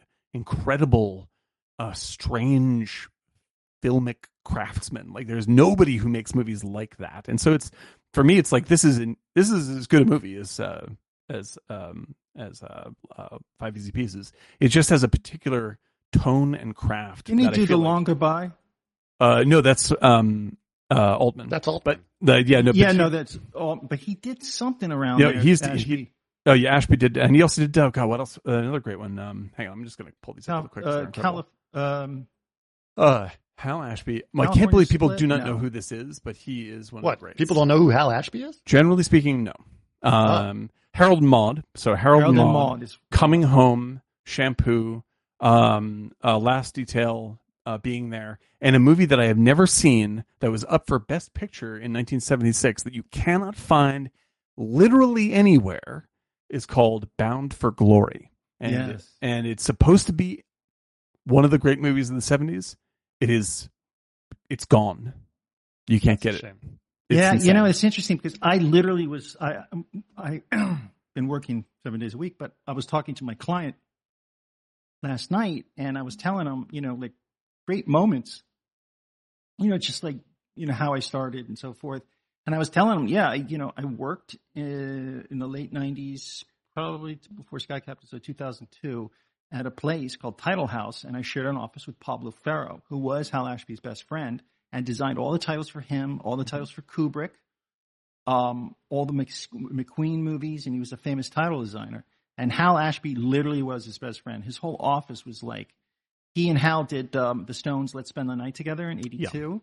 Yeah. And his stories, man. And that literally was his best friend. But that's how he would talk about Hal and who he was. He was with Hal, too, when they took him to, in D.C., that famous hospital that's huge, military hospital. Oh, yeah. Walter Reed. Walter Reed, yeah. Yeah. He and Dustin Hoffman and a couple other people got on a private plane and took him there because he was dying. He had cancer. And the sad thing is that he died in 87. Yep. He was way too young. He made one more movie, what turned out to be a pretty good crime movie called 8 Million Ways to Die with Jeff Bridges. But he hated it because they took it away from him more than halfway through or less than halfway through. And so it's just kind of like a shitty 80s crime movie. And it's it's sort of a weird outlier in his career, but literally any other movie you can watch by him, it's total brain-changing, incredible character material. It's like that. Super nice guy. He's also in the movie. Mm-hmm. In The Last Detail. Oh, he's in Last Detail as well. He's one of the guys in a bar. Yeah, that's amazing. Yeah, Ashby is a great film hero of mine, and I loved Last Detail before I knew who Hal Ashby was. Yeah, and in fact, I think I saw 4 of his movies, three or four of his movies before it even occurred to me that they were all the same guy. But at some point, I'm just like, this dude is should be celebrated. You should also note that the movie was written by Robert Towne, who's very famous. Also known for Chinatown. Yeah. And in fact, Robert Towne was very good friends with Nicholson. That's why Nicholson was in this movie. Mm-hmm. I think he turned down. So Nicholson turned down a role in The Sting to do this movie. Yes, I had heard this. Yeah, that's right. Right, because Robert Towne wrote this, and he thought it was too mainstream. He thought, so he wanted to do this movie instead. Yeah, which is really amazing. But he didn't do Two Jakes. I think he did a draft or something like that. I don't. It's something about it. But he was my wife's customer in Brentwood when I first met her. Robert Towne. So I used to go there and talk to him about stuff. And I went to a lecture of his because he did his movie with Colin Farrell. So I went to this talk he had with everybody there, Colin Farrell and everybody. And it was when I was late 90s when I started dating Nancy. And so he was literally her customer. And I would go in and be like, dude, what's going on? And my wife actually called him a moron or an idiot. And so I was like, God, the balls, because Tato, who was Nancy's partner, is Japanese as well, business partner, and she had a dog named Tato, and they had to watch Tato one day at the store, so he was chained outside. And he was like, what a cute dog. And Nancy and Celine were like, don't go near the dog, he'll bite you. Okay, what a cute dog. Robert, don't go near the dog, he'll bite you. Oh, really? Well, let me pick him up. He bit his nose, and blood is squirting all over this cafe.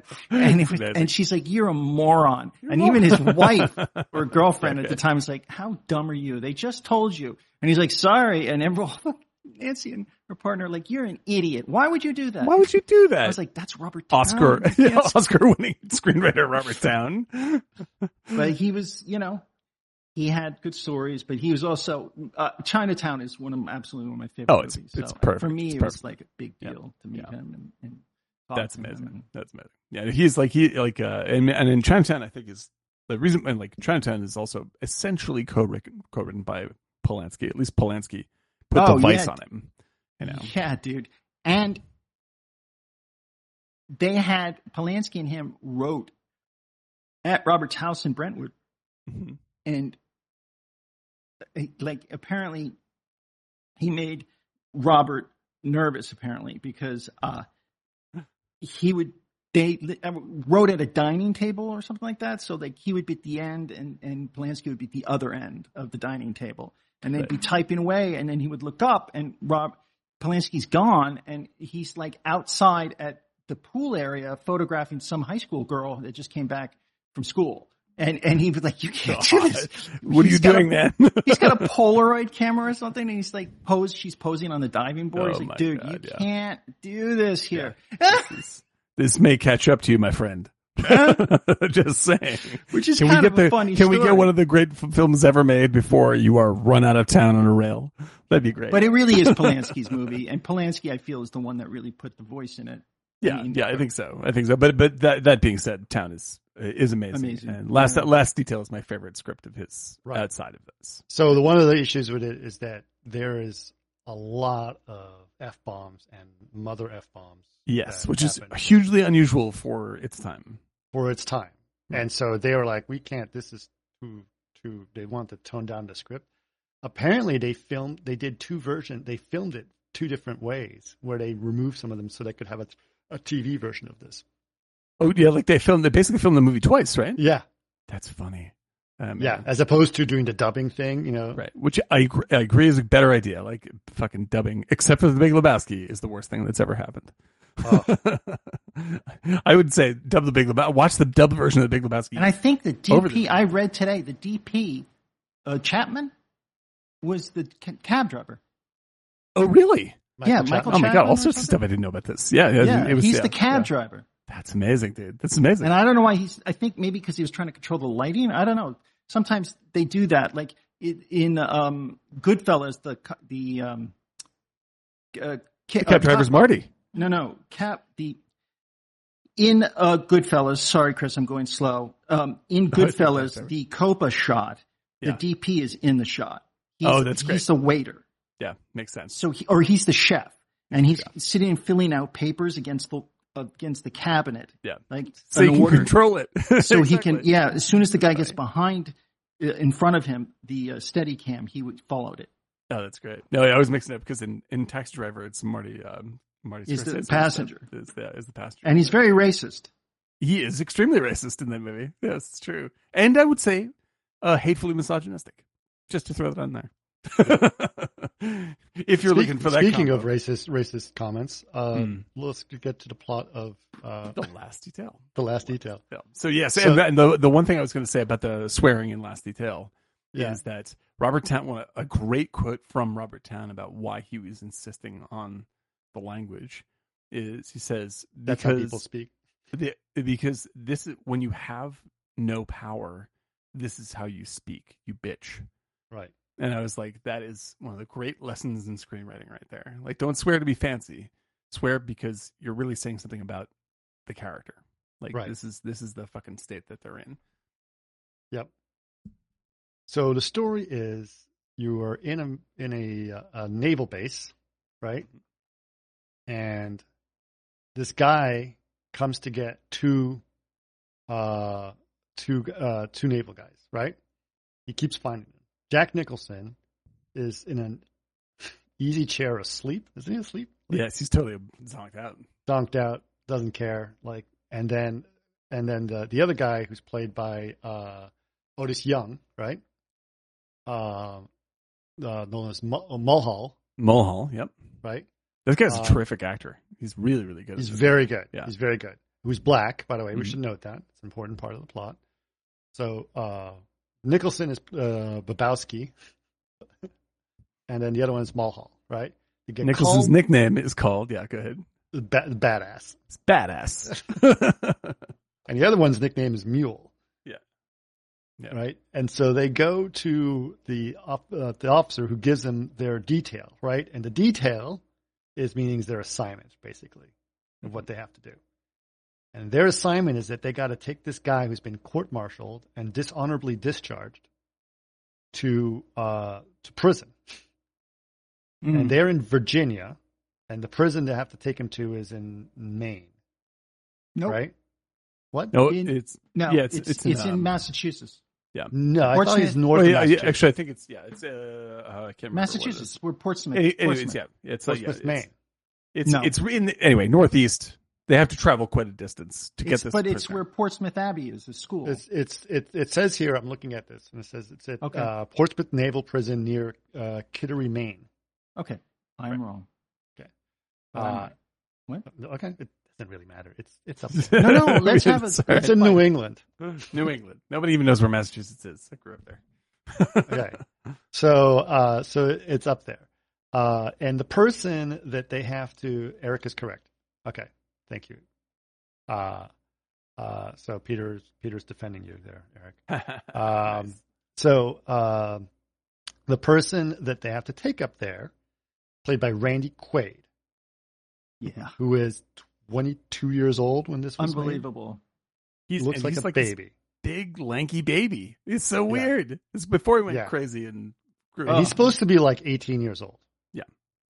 And this is the only film he was ever nominated for an Oscar for. And he's terrific. He's very good. He's a really good actor, and he's sort of adorable. Like he's got this sort of like it's like very dopey but sweet face. And right. So absolutely. So this is like, I know you think of Randy Quaid now as like some He is. super right wing crazy person, et cetera, et cetera. No, he's a little out of touch. That's all. He's definitely a little out of touch.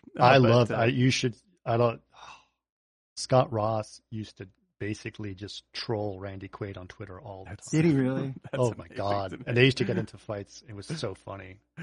That I'd like to see that go to the ring. I would, if I ever would pay to see a fight, it'd be Scott Ross. So Scott's a very good at trolling people. It's very true. It's very true. We love Scott here. He's hysterical. Yeah, he's very hilarious. And he was a previous guest for our 100th episode. Friend of the show, as they say. Friend of the show. He was on our Apocalypse Now episode, if you want to listen to that. No, it was great. Very entertaining. Awesome guy. Yep. Now, the other thing I should note is, right. So they find out that this guy was basically has to do 8 years in prison because he stole $40. Not completely, though, right? I think he admits that. He didn't even get the $40. He didn't even get the $40. He tried to. Yeah. He tried to. And it was from the charity box that was a big charity that the head of the naval base's wife was really into. Something like that, right? Is that what it was? Yeah. And so it's like really over the top what this kid is being served to go to prison. And he's like 18 years old, right? And he has to do. And we later find out that basically he's a kleptomaniac. Yes. Right? So it's like a compulsion problem, right?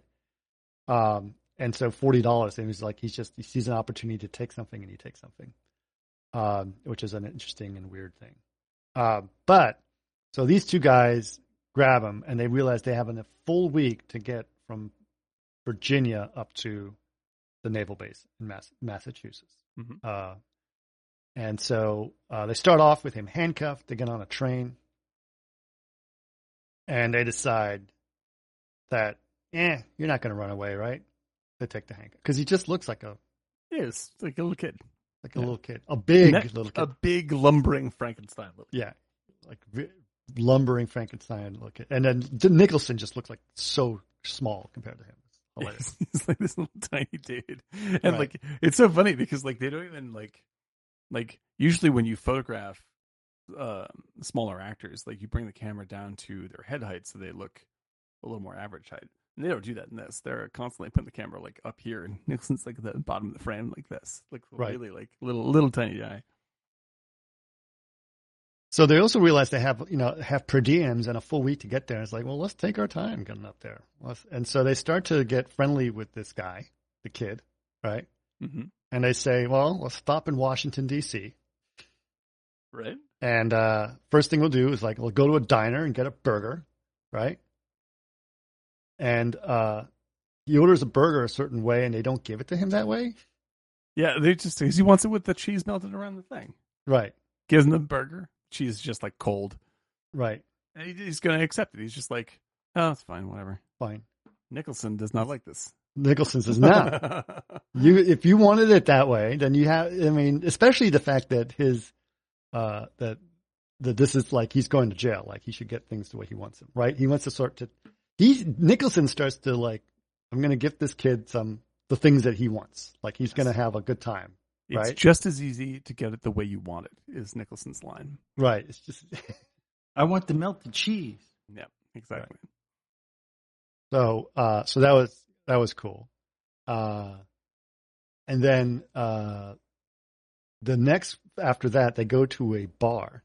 In one of the greatest scenes in cinema history. Go ahead. You love this scene. Go ahead and say the scene. They go into a bar and they walk in, and Nicholson's just like, first of all, as they're walking towards the bar, there's so much good stuff in this scene. They're walking towards the bar, and it's like, kid's going away for 8 years, gotta get him a goddamn beer. And Quaid's like, I'm not old enough. You're not old enough. Not old enough for what? To have a beer? Shit, everybody's old enough to have a beer. Ain't that right, Ball? Absolutely. They go inside. Bartender's immediately apprehensive as these three Navy dudes walk into the bar. It's like middle of the afternoon. And Nicholson's like, I'll take 30 cents beer for me and one each for my friends here. And the guy's like, and the dude just turns to Mulhall. Mulhall is black. And the guy said, and the bartender says, the law says I have to serve you. Right. But I don't have to serve him. He's too young. The points to right. And Nicholson instantly fucking gets up in his face. Right. And starts like fucking going and just screaming at the dude. And the guy's got his hand under the bar, like maybe he's got a gun, a shotgun, right? And he goes like, and Nicholson just goes, he goes, why don't you get your hands off that horse cock? It's like, how come you don't know I don't have something with a little more bite to it? It's like, well, I happen to see a sailor get laid up the side of the head with that rod you got underneath there, and blah blah blah. And he's like, I'm going to call the shore patrol. And then Nicholson slams his gun down on the table and says, I am the shore patrol, motherfucker. I am the motherfucking shore patrol.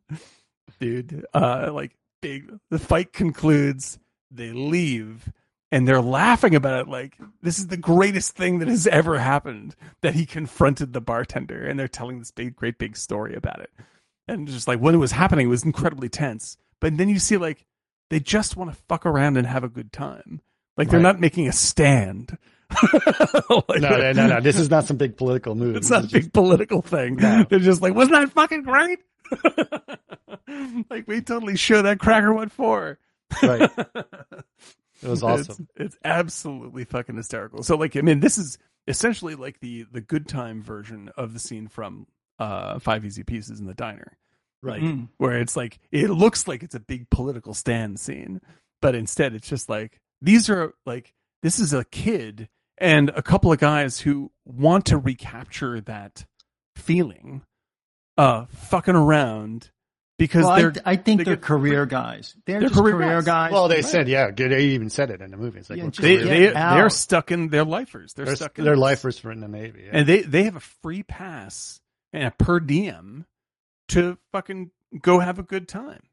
Right? Like, let's just do this. And then it becomes about like, as the camaraderie, as the camaraderie increases between the three of them, it's like, this poor kid's getting stuffed in the hole for 8 years where he's going to get the fucking shit beat out of him every single day.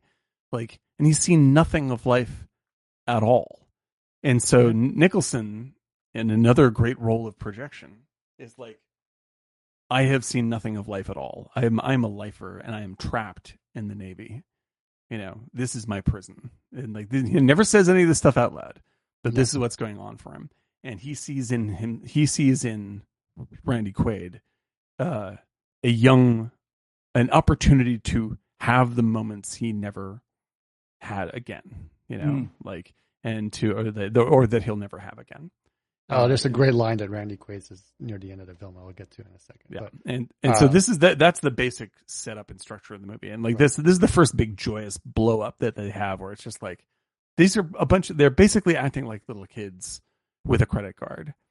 And they're going to become closer and closer buddies over the course of this ultimately, downbeat, if not quite tragic, but downbeat trip. But they end up drinking beers in the back alley.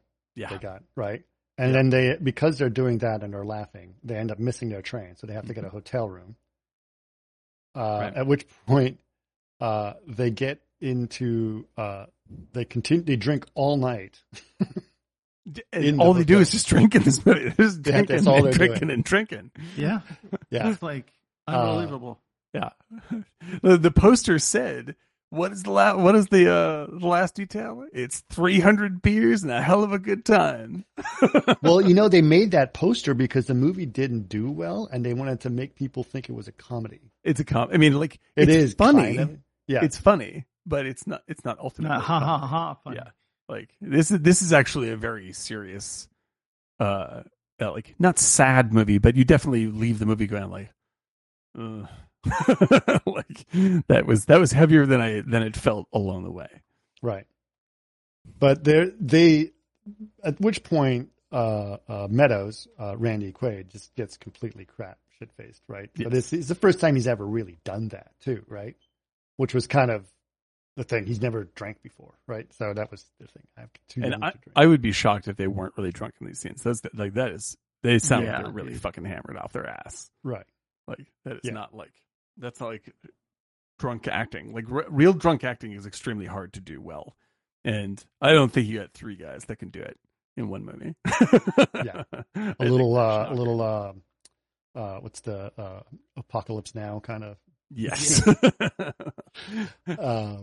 Okay, so they end up going to. They decide they're going to go see Meadows' mother. They want to go see his mother. Like, he might as well visit his mother one last time before he goes to jail. Yes. Right? Yes. They go to see his mother. She's not there. But then they go into the house, which is unlocked, right? It's unlocked, right? Just pushes the door open. Just push the door open. And the house is just It's a shithole. trash. It's like, It's a shithole. There's booze out. Hoarders kind of horrible.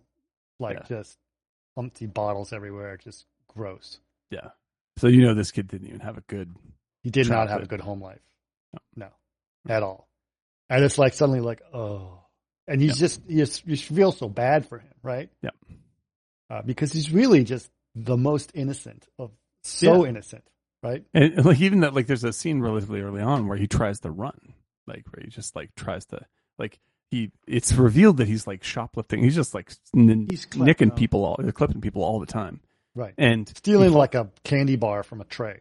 Right. Exactly. And so like he falls asleep on the train and they can see that he's got like stuff stuffed up his sleeve, and they're just like, oh, he didn't walk in with that, and so they wake him up and he's like, huh? And they're like, you forgot something here. And the moment he looks down and sees that he's caught, he fucking bolts and like just like a mindless animal, like and like runs a little kid trying to get away, like a little kid, and just like he's a little kid, and they never back off of that. Like he doesn't like grow up and become a man in this movie.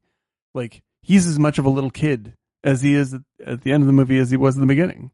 Like he's had an experience, he's had some experiences, but you're still like going to fucking jail. Was this really just an anti-war film? I think that's part it's of it. It's an anti-military film. Well, it's an anti-war film, meaning they talk about kids. They're just kids. Like look what we're doing. We're just fucking sending them off. Yeah. And I think that one like filmmaking wise, one of the most beautiful things about this movie and the most subtle things about this movie is that like all great road trip movies, like this is to me like this is my favorite road trip movie, and it's just casually showing you a cross section of lower class America the entire time.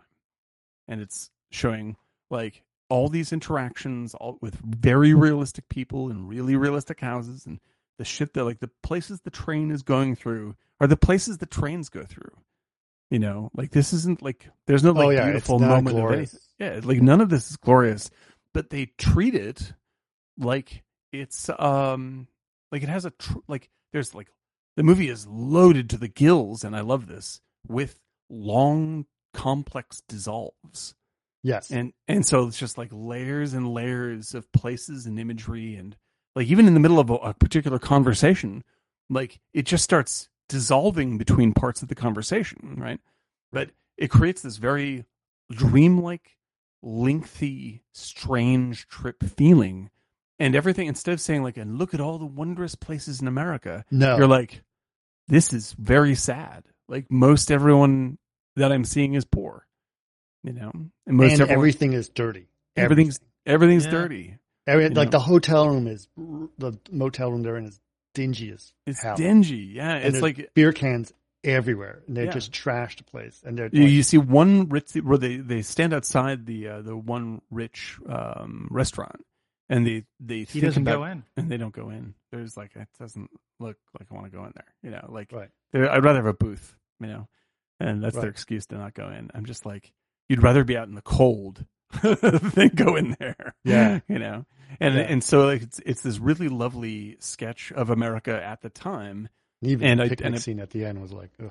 Yeah, it's not grim. It's not like it's like poverty porn or something like this. No. It's just poverty porn. You know, you're just when you're just like, look at the sadness that people live in, kind of stuff. It's just like, it's showing you the matter of factly, like most people in America, like across all, like you know, like the bulk of America is living paycheck to paycheck. You know, of all, you know, white people, black people, everything. It was just like, and this is all kind of broken down and shitty, like everything. And it's like, you know, there's nothing to be done about it. And we are essentially, like you're saying, Eric, like, and we're sending this kid off to God knows what to get his ass handed to him. What the fuck are we doing? Like, but the beauty of the movie is that none of that gets said out loud. Like, that's not like, there's no speech where Nicholson's just like, you know, I've been thinking about our journey.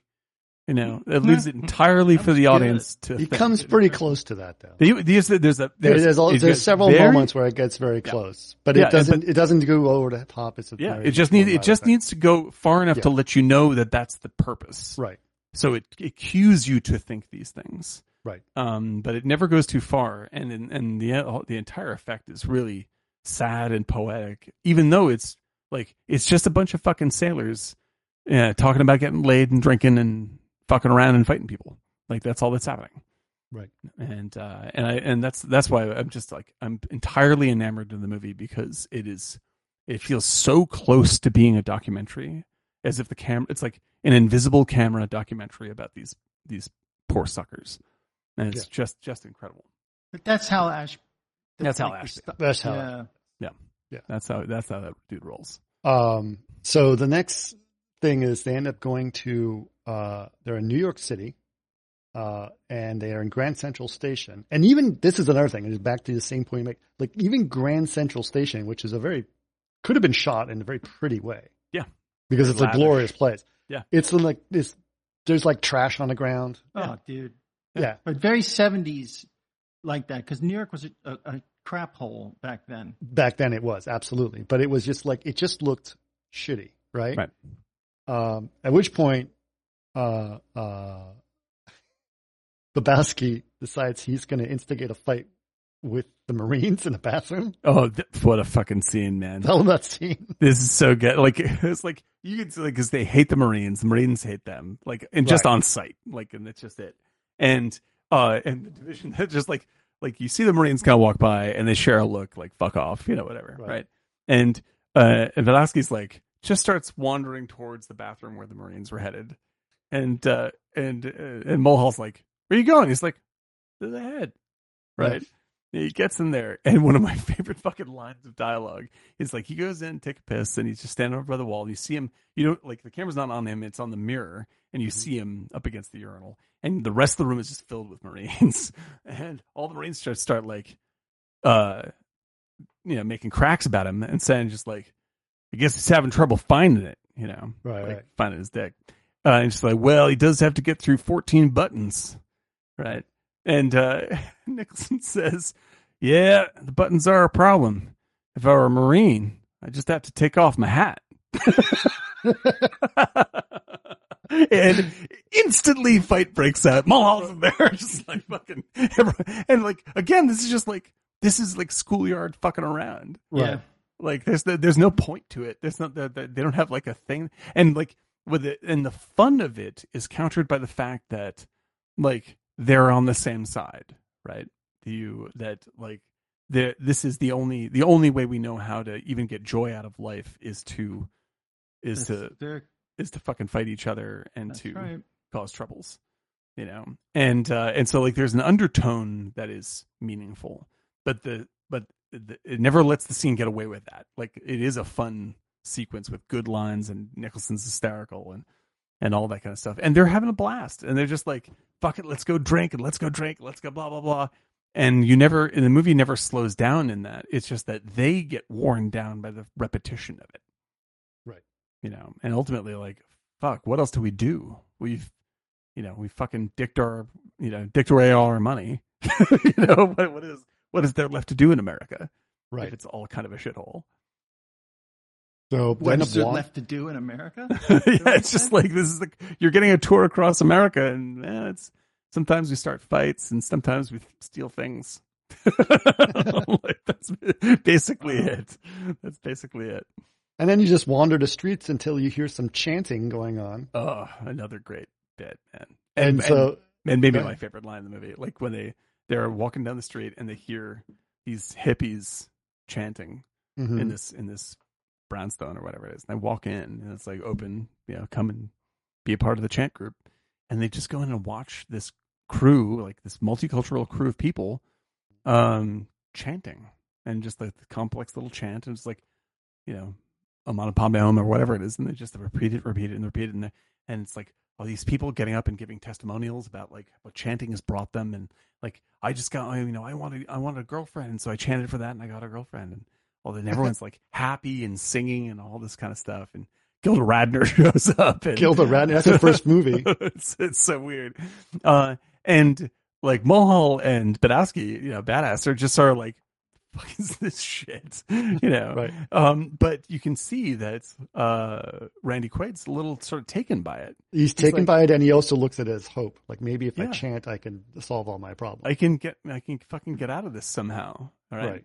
And there's this line when they're watching them, and all these guys, like all these hippies, are just singing, like almost like aggressively happy. They're just like, yeah, it's great, all this. Right. And Nicholson just goes, how come all this fucking, like, I watched this, how come it makes me so fucking sad? like this makes it worse.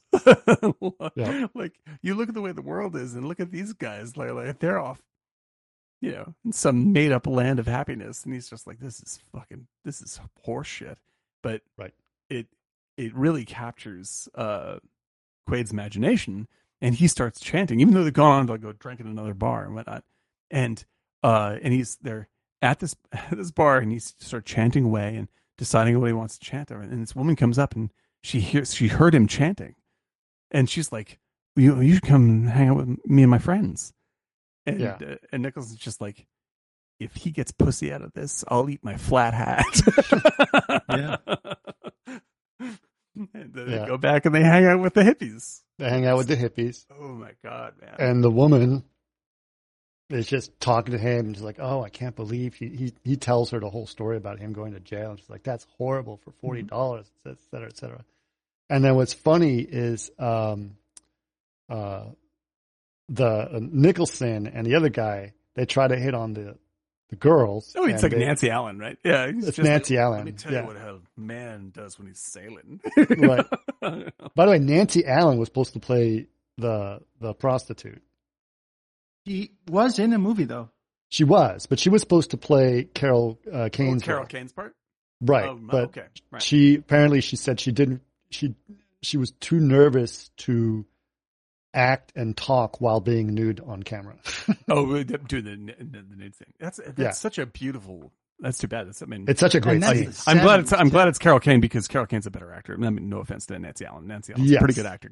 But Nancy Allen was really funny, because she's basically just, the way she dismisses him is just like, mwah, just. Yeah, it's great, dude. It's great. And the other guy, Mulhall, looks at him and says, those two girls would rather have sex with each other than have sex with you. It's so good. And then, like, this is what I love about Ashby, is like, Ashby is not like, there's plenty of movies in the time period that are like, make fun of social movements of the 70s, or make fun of the hippies, or whatever it is. Like, Ashby isn't really doing that here. Like, it's a little bit, but no more than he's making fun of, like, and he was a hippie himself. But he's a hippie. Ashby was a total hippie. And so he's like having sort of a coy look at it from the outside, so you can see where Mulhall and Badass are coming from. Right. But he also through Quaid is like saying, but you have to have some kind of hope. Like, Right.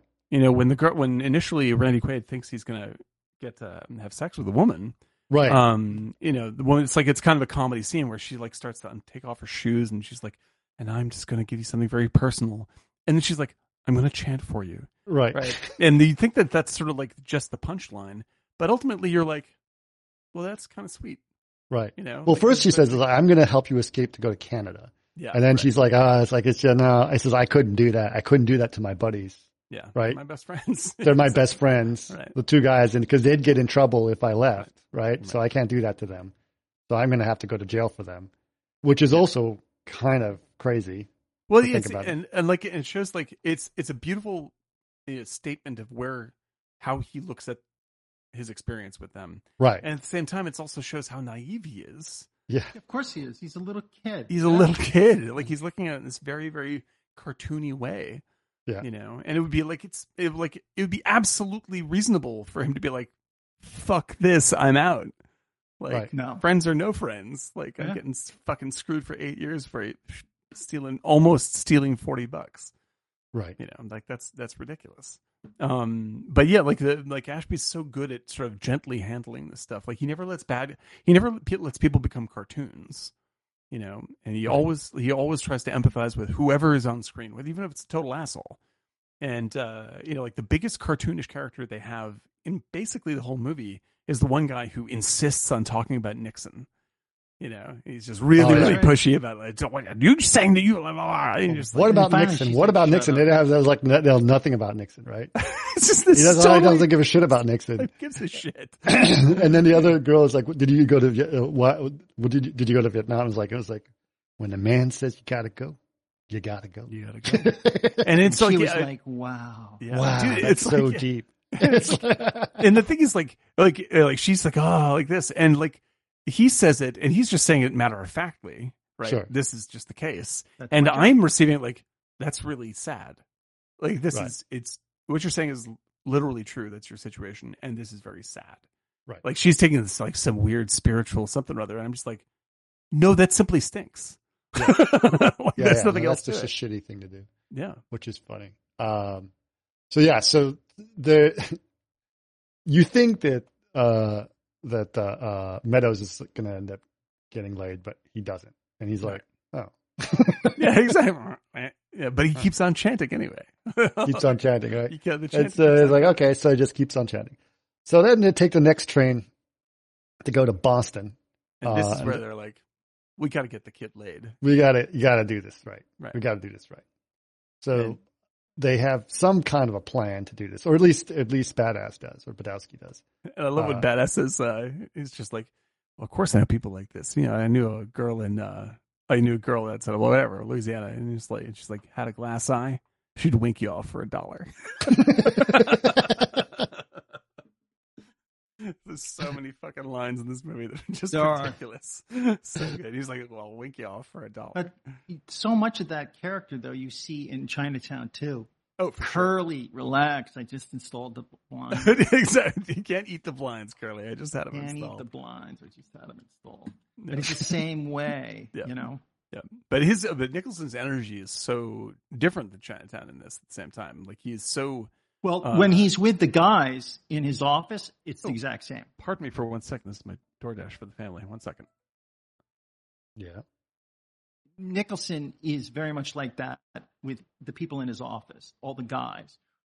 He's very much plays that kind of like every guy, like jockey guy, not jockey, but he likes to be the center of attention, a tough guy.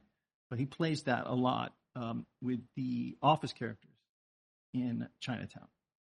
Yes. But then he tries to, when he's with Mrs. Mulray, he's very much trying to be something he's not. Let's be honest. But he's, I do see it was a year apart, but just the back and forth between Randy Quaid and him there was touches of the office banter in Chinatown. In Chinatown. Well, same writer. Sorry about that, fellas. Yeah, no, Okay. but it's just the way he delivers things is, it's very much like the way he delivers and is matter of fact, and he's also full of the shit. thing I think you should realize, like the three characters, right? So they're kind of hilarious. So Randy Quaid's obviously the most naive and innocent person, right? And then Nicholson is the hothead. Yes. Right? And he really wants to be angry at something. He's got to be angry at something, but he also at the same time Wants to be the leader. He's the one who wants to have the most fun. He's the one looking for fun. Yes. Right? He knows, he's like, I'm going to look for fun. I'm going to look for beers. I'm going to start a fight. And I'm going to get this guy laid. He's got something to prove. Right. He's aggressively going after all of this. Yeah. He's like, let's, and he's the one who's like, let's just go into town. And the black guy is like, he's kind of like, let's be reasonable. Come on. We have a job to do. Yeah. Like he's as long as basically it like the doesn't dad. Yeah. He's like he's the adult of the group. He is definitely the adult of the group. Yeah. Yes.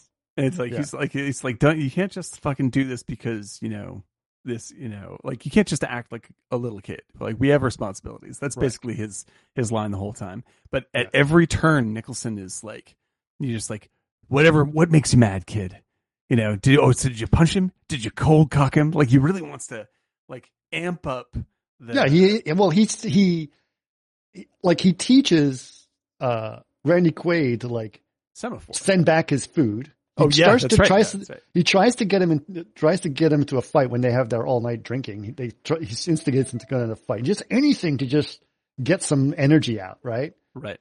Anyway, so now we finally let the thing. So they find a cab. Nicholson has a plan to find a cab, and he's going to ask the cabbie to take him to a whorehouse, right? Oh, you're muted, or something happened. Dan.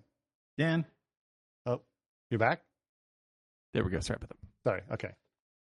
Sorry. So he tries to find him to a whorehouse, right? Mm-hmm. So it's like, I'll get a big tip for you. And goes, don't worry about that. I get it on the back end. So obviously they get recommendations from the. Right. It happens all the time. Yeah. Happens all the time. Right. And he says, especially they're friendly to sailors, right? Right. So they go to this random place. They go up there. They're greeted by the madam. And it's, yeah, it's dingy. Seedy. It's seedy. Like like everything in the movie. You're just like, okay. I guess there were some train wrecks in there. Definitely. It was like, whoa. I mean, Carol Kane is beautiful, obviously. Carol Kane was 20 years old when she made it. 21 maybe. Right. And she's even then, like she's definitely like she's beautiful. There's no doubt about that. But they're playing her way down, so she looks like, really kind of tired. Yeah. Well, she's got these like bags under her eyes because she's run down, having sex all night. Because you see her like walk out with some other guy. She just had a session with another guy. She's just like, Christ. What long a gig, night, huh? You think VFX is hard? Yeah, exactly, dude. Exactly. But again, it's not like it is not a judgmental. Like it's not anti-sex worker. It's not like saying like, oh, what scumbags, and they're all like it's just like everyone's got fucking jobs to do, man. This is just how it works. And so he said, it was just for him. So I was like, okay, well, have your pick. And there's basically like 6 or 8 girls that are watching TV in negligees. Right? Yeah, exactly. And like one girl's like almost asleep. It's just like, I mean, which is how you see Nicholson at the beginning of the movie. Like it's relating this, like these are all various details that people are on. Right. Like that's what this is. Like it's like America, like lower middle class and lower class America is tedious business, man. It's hard to be poor, So Randy's just kind of looking at them, and the camera just slowly pans as he's looking at them, like just one by one, and it like goes back and forth and back and forth. He's having a hard time making the decision. He doesn't want to commit to it. Yeah, exactly. And then finally he looks at Carol Kane and is like, yeah. And he's like, all right. And then Nicholson says, I would have picked the same one. It's so good. Exactly. Yeah. And so it's like this is Nicholson's adventure for himself. Right. Now it's exciting. It's like, for him, it's like, yay.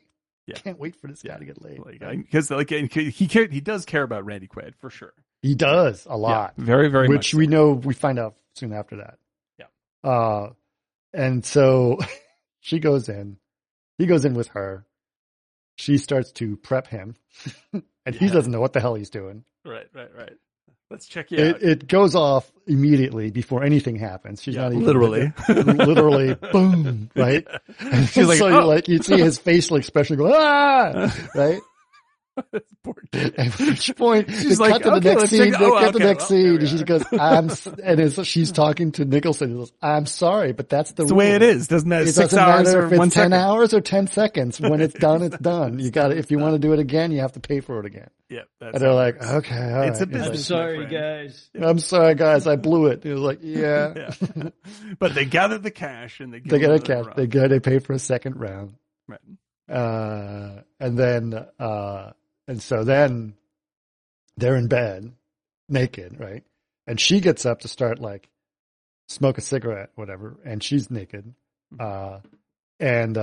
She tells him, like, well, you did good. And he's like, a little rough start, but then you took it to like a duck to water, you know? And I was like, that is hilarious. That's just to hear that. Like, and I just, exactly. And like, there's a sweetness to that scene that I really love. There's a real beautiful sweetness. Yeah. And I'm just, cause like, she is like, I mean, she's not much older than he is.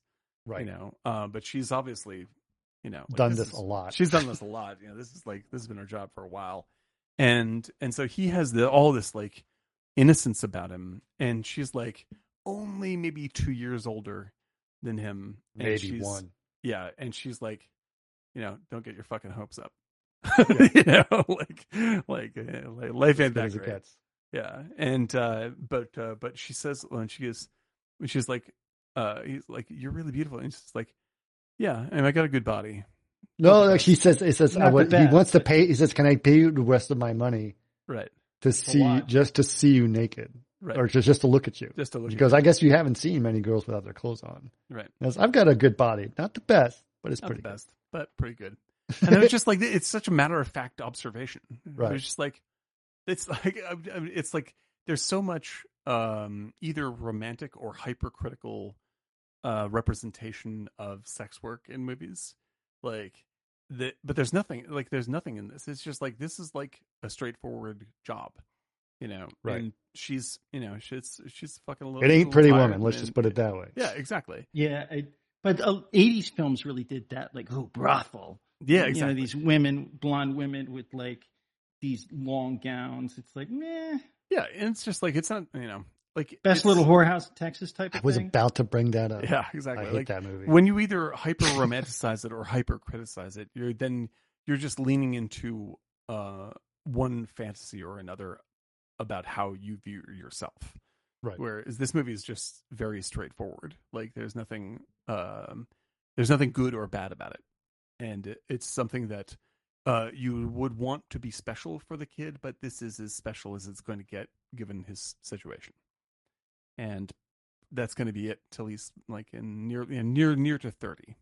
That's right. You know, and so like the movie is like, Ashby's really good at finding like these really like just a moment of beauty in that simplicity, and then it just goes away.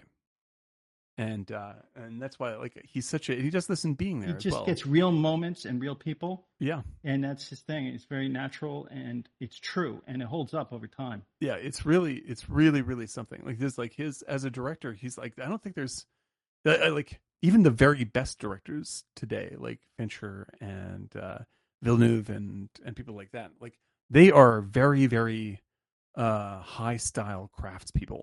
That's like, right. They're very like everything is There's hyper no realness. Yeah, it's not like that, and it's not a criticism of them. That's not what they're doing. Right? That's what the market is. But yeah, but there's nobody who does this stuff. You know, like that works on say the Villeneuve level, but does who directed Little Miss Sunshine? Because that's pretty close. That's very good. Like I think that's very. I forgot who did that, but yeah, there's some good examples that are solid. And there's way more good stuff on streaming, I'd say, than in movies.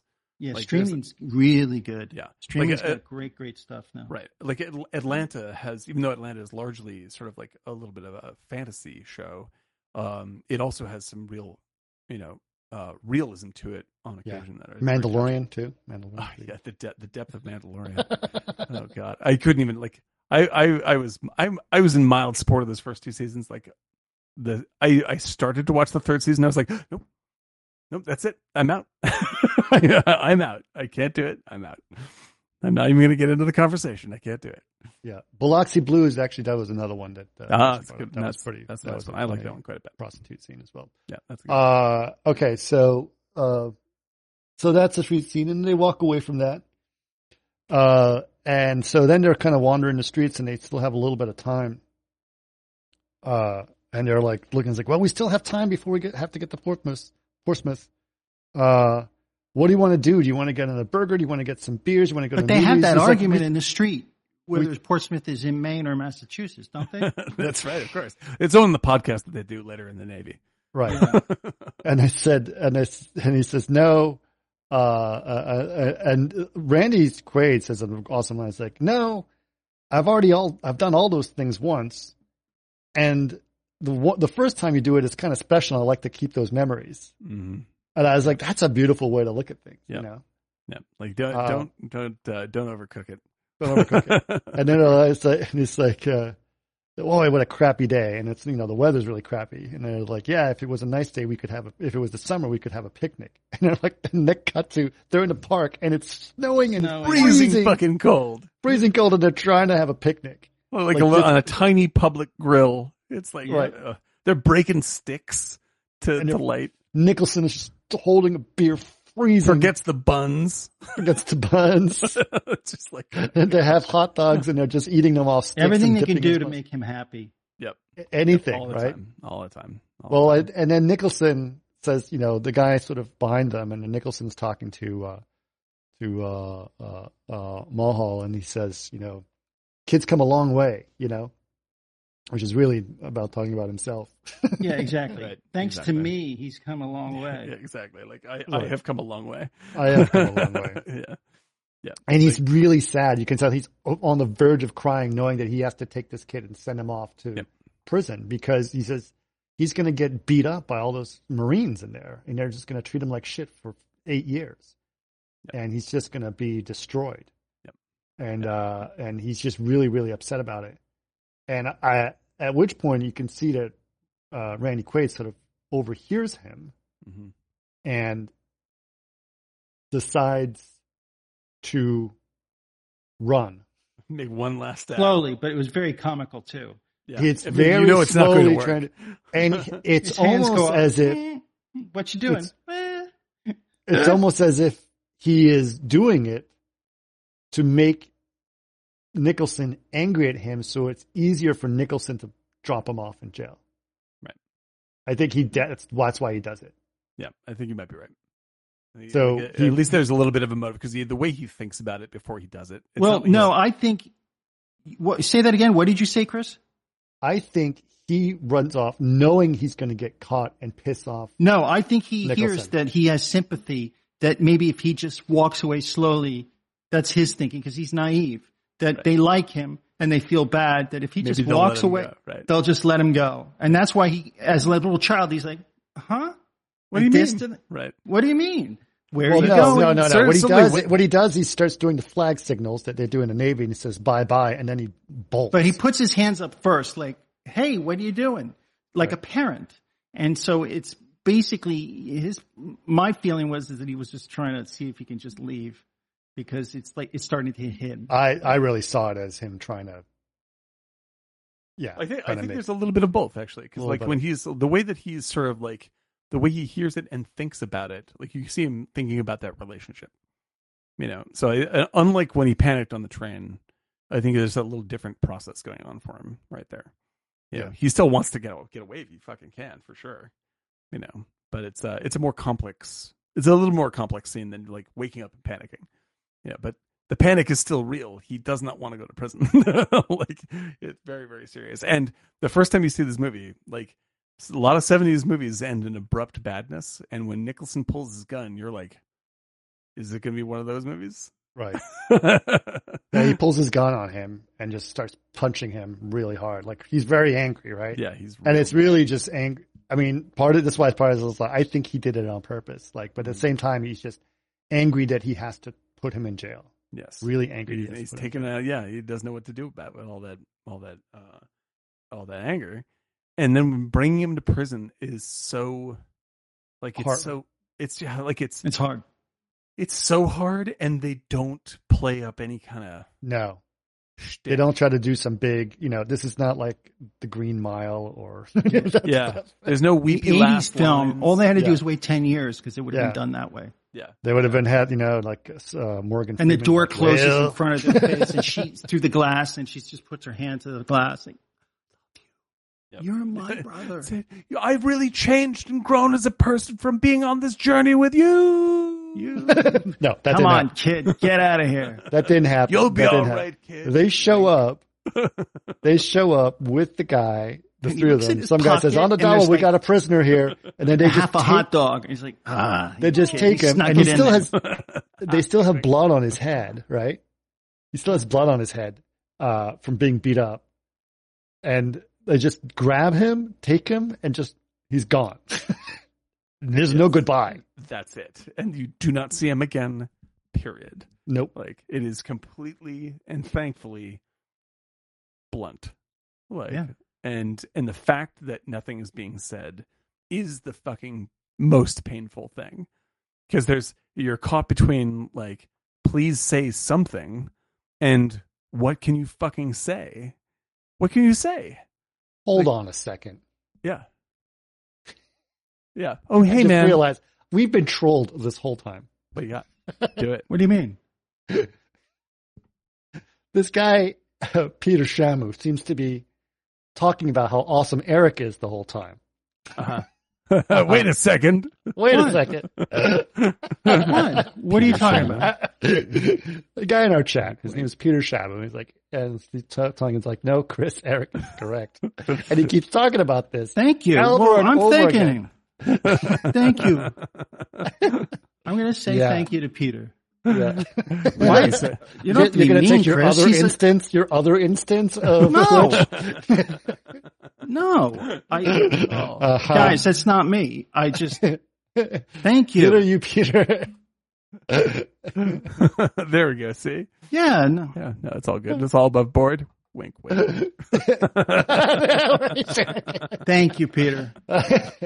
Uh-huh. That's right. I was like, hold on a second. Wait a minute. That's right. There's a little bit Well, too much thank you for agreeing joining us, about Peter Shamu. Because if people who are listening to this, all in our chat the whole time, there's been Peter talking about how correct Eric is. And he is- like, he makes but- really good points about Peter, Really great don't points, be Eric. discouraged. Eric is correct. Eric is correct, Chris. Hey, Peter. Peter's commentary. So let's look up where Portsmouth Prison is, because I know that I thought that, no, that's not wrong. Portsmouth Naval Prison is a former U.S. Navy Marine Corps prison grounds in Portsmouth Naval Yard and is in Kittery, Maine. So it is in Maine, There we go. Maine. Okay. There we go. which is our northernest most state besides Alaska. Yep. Okay. Of the- So finally, they kick him off. Then the next scene is the two of them are in an officer's office. I was a little confused by this. Mhm. So they're yelling at him. It's like, did you beat the shit out of your Did you prisoner? beat out of the prisoner? Who told you just because you have a shore patrol badge and a gun that you can beat a prisoner, right? And yells at him, right? Right. And he says, "Did you?" It's a very weird part. And Yeah. my feeling is it was just like a studio add-on because they don't know what's going on. or something. I don't know. I think It's a weird thing. I think that there are things that happen here that are important, right? Because There are things that are happening in the report. Well, Right, first of all, go ahead. they say, "Did he try to escape?" Mm-hmm. And they say, But how would they No. know? Well, this is the thing, right? Is like because he it- did it's try be- to escape. It's been, well, Yeah, the thing but is that they he tried has to been- escape in a they're park asking- with right. nobody else there. Yeah, but they're asking because he has been beat up, right? He's been beat up. And so why they why don't- is and your if he prisoner tried to beat up? escape, it would make It makes worse for him in sense, prison. right? in But prison. but what is being said in the scene is basically testing: will you protect yourself or protect the kid? Because if you say True. that that he tried to escape, the kid will get fucked yet harder, Right. Like he is really screwed if that's true. But if they beat him up for no reason, then they're in trouble. Like, and they're going to get fucked. And it's a decision on how close their friendship really was for Nicholson to like be. No, he didn't try to run. We beat him up basically for fun, right? Like that's how we roll, right? And that's what he's saying, and that's why the guy then says the guy is like, I'm going to look for something to fuck you over then, and it looks like your orders were never endorsed when he's leading up to saying, so you're AWOL, right? And you are now I can really fuck you over, and that's when whoa. No, see, that's the thing. He's like, according to these, you were never signed. You're still in Virginia. You're still in Virginia. Right? So the paperwork is wrong, right? The paperwork is wrong, but he's trying to angle to fuck them over for beating up his prisoner. Right. But but it's also, we should also note that there was when he was with Carol Kane, there's a scene of the two of them talking about their lives, sitting on the couch, right? Right. The black guy talks about he talks about his ex-wife, Nicholson does, and the other guy, basically they're like, yeah, we're in the Navy for life. There's nothing else for us. Yeah. Right? We're lifers. And so if they get screwed by the Navy, they're screwed. Right? Yeah. So that's the statement. But then the guy says, you have never left Portland. Right. You never left Virginia. Right. And you're now AWOL, right? So that would be really bad for them. Right. Right. And so like this is the moment. Nicholson says, I want to speak to your XO. Right. Like Nicholson is taking control of the moment in a way that he would not have before. Right. Right. He is a go along to get along guy, obviously, in the Navy. That's why he's a lifer. Right. And he is like, because of the journey he has been on, he is now like, well, I have to roll the dice and stand up for myself in this instance. Like we have to stand up for ourselves. Oh, and we should note there was another scene that we skipped over. On their train ride from New York to Boston, they were getting breakfast at the restaurant car, and Randy Quaid says, "Excuse me, I asked for my eggs over easy," and the guy says, "These are over easy." No, they're not. And he's like pushes it back, and like, okay, so the guy takes it back and redoes it.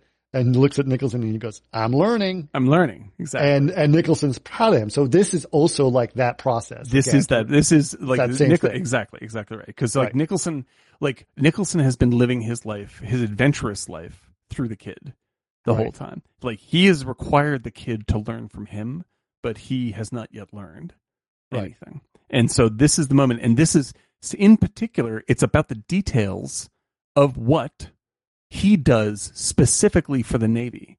Like this dude is, like he's just like, this guy's going to try and fuck me over using the numbers that I crunch to fuck me over. Like this guy has my job and he thinks he can do it better than me. Now I must stand up for myself, which is something I definitely was uninterested in doing before. And so he does, because you're not going to teach me how to do my job. This is, I am proud of myself. I'm going to have it the way I want it. Right. And he knows that everything that he can get this guy. And the other guy also, that guy is, went to, Annapolis, right? So he's like super high end and he thinks he's much better than this crappy lower class kid, right? He's entitled. And so he's like, I want to speak to your XO. And the guy knows like, if he speaks to the XO, he's going to really go bad for me. Yeah. Right? So he just signs the papers. Right. And hands it back to Nicholson. And Nicholson's like, you got to keep this one. Like, cause he knows the bureaucracy. He's been doing this all his life. And that, by the way, is the last detail. That's the last detail. This is the fucking thing you forgot to do, idiot. This. Yeah. Like, this is it. And so like they leave and they're just, and he's angry now. He's angry at the Navy, really angry at the Navy. Or is he angry at himself for staying in so long? Well, he has lived his whole life in the prison of the Navy. That's basically what. Yeah. And so he's angry and he's just yelling. He's like, I can't believe that idiot. He didn't know to do this and that. And they're cold and they're walking away.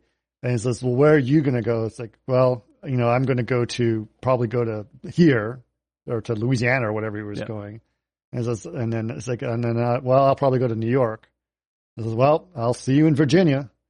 and then they just walk off is a great shot because the camera pans as they're having this conversation, goes with them. And it's like, all right, see it. And then they just walk, and the camera stops, and they just walk off and go around the corner, and the credits come up. And that's it. Perfect. It's a fucking flawless bit of work. There's one thing we didn't talk about too is the music is so. Oh, the music was great.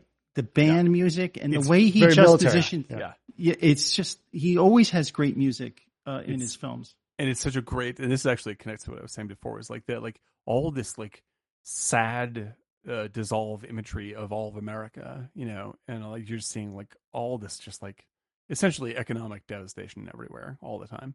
And then the music is and you're like, this is the opposite of what I'm seeing all the time, you know. And it's only in the last section of the movie when there's different music that's really kind of mournful, and it's really, really, really powerful. But he saves that till the end. The rest of it's like we're above it all, ironic commentary, and in the end, it's just like, no, we're all in it together.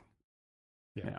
And it's such a this movie gets me every time. It's a timeless bit of work. It captures a truth about the connectedness of America and how like we are all in it together.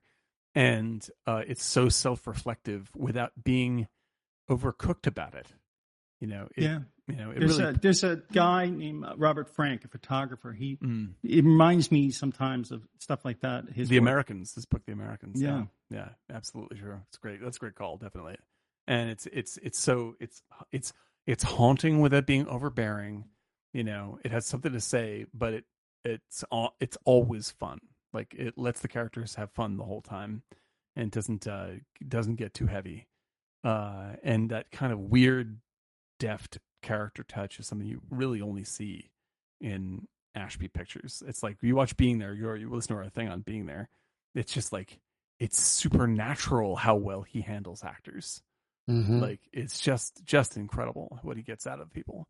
Well, the other thing that he does really well is he gets them to act very well off camera too, right? Which is kind of like, you know, especially in Being There, like they're constantly.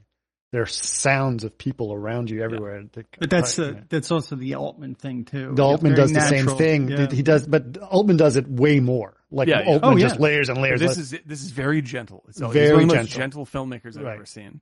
Yeah, and you really feel like everybody, like no matter what people's point of view is, even if they're the negative character, the quote, the bad guy of the movie, or whatever it is, like you still kind of feel for them a little bit, or you feel like a little sorry for them, or whatever it is. And he definitely never lets anything get away with just raw caricature. And when it would be really easy, because he wants the movie to be easy to watch and fun to watch, and to be like you watch Shampoo and you watch all this stuff. Like Shampoo's a little fucking laugh ride. It's incredibly good, incredibly funny. Oh, it's so sad at the end though. But it's so fucking sad. Yeah. It's so like it sneaks up on you. You're just you don't even realize how sad you are in that movie until the end. Right. You know, and it's really. I relate to Ashby more than I do Altman. Generally speaking, yeah. Like Altman has like 3 movies that I hold very close, but Ashby is every single time out of the gate he owns it completely, and it holds up like and it holds up incredibly well. And like unlike Altman, and this is not to criticize Altman, but Altman is very Altman about it, right? Whereas Ashby, I didn't know that Ashby directed all these movies until later. And it's just, that's how sort of like he doesn't infuse himself. The actors infuse themselves. Yeah, exactly. Yeah. And this is just a tremendous example. Like you could watch this movie and not even realize how much people who worked with him or for him loved him. And then he was hit with cancer, and it was so. People were devastated. Actually. Tragic, and he couldn't solve it. I mean, Walter Reed couldn't do anything about it, and it was just like. They talk about him in Easy Riders and Raging Bulls. Raging Bulls, yeah.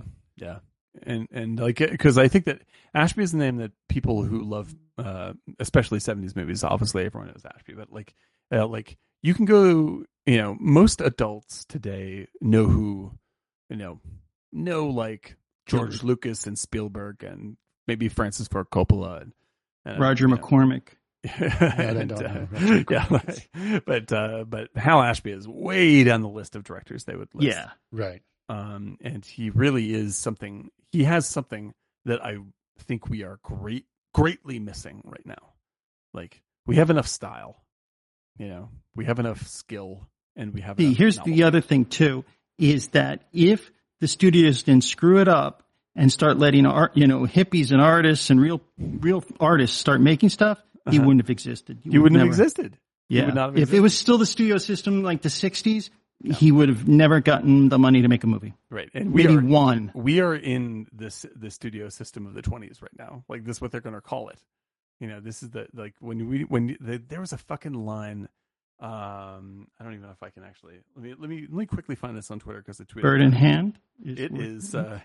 I saw on Twitter that this director, and he's not even a bad director. He just came out with a movie by or rather with Ana de Armas and the guy who plays Captain America. Oh yeah. Yes. I saw that. The terrible movie that came out. It's called Ghosted. Ghosted, right. I saw that thing. He said that he took out a whole opening scene. Yeah, here I got the quote for you because Tell me. it really it was so depressing. It was I almost have it. Hang on. It is because it's a screenshot. Where are you? Come on. I saw it in an article on Deadline or something. Yeah, because the quote is so. Now I'm resorting to searching for it. It is Ghosted director, and the Goldie Hawn movie he is talking about is Ghosted filmmaker Dexter Fletcher is the director, right? And here it is. He says, "You can't make a film for streaming the same way you do for theatrical." Fletcher told Alex Zane. There are different metrics and approaches.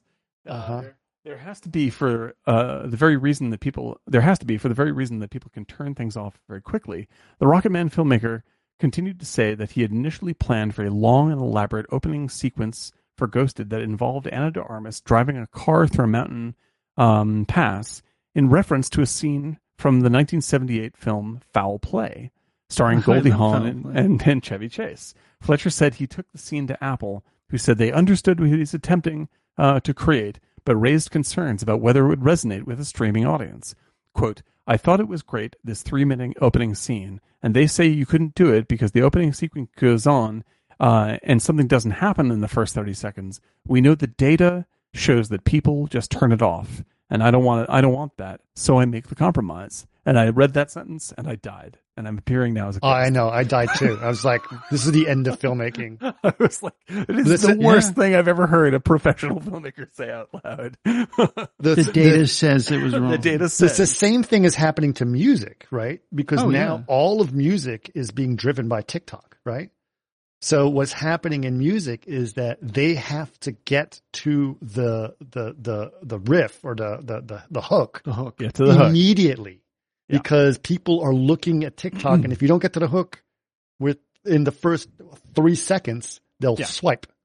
Yep, that's it. Like if the Beatles released a song today, it would go da, da, let it be. Like, that would be it. Right. Can you imagine like Telegraph Road? It would take like 4 minutes to start the song. Yeah. I mean, come on. There would be no yes. There would be no yes. Jesus Christ, there would be no Dire Straits. There'd be no.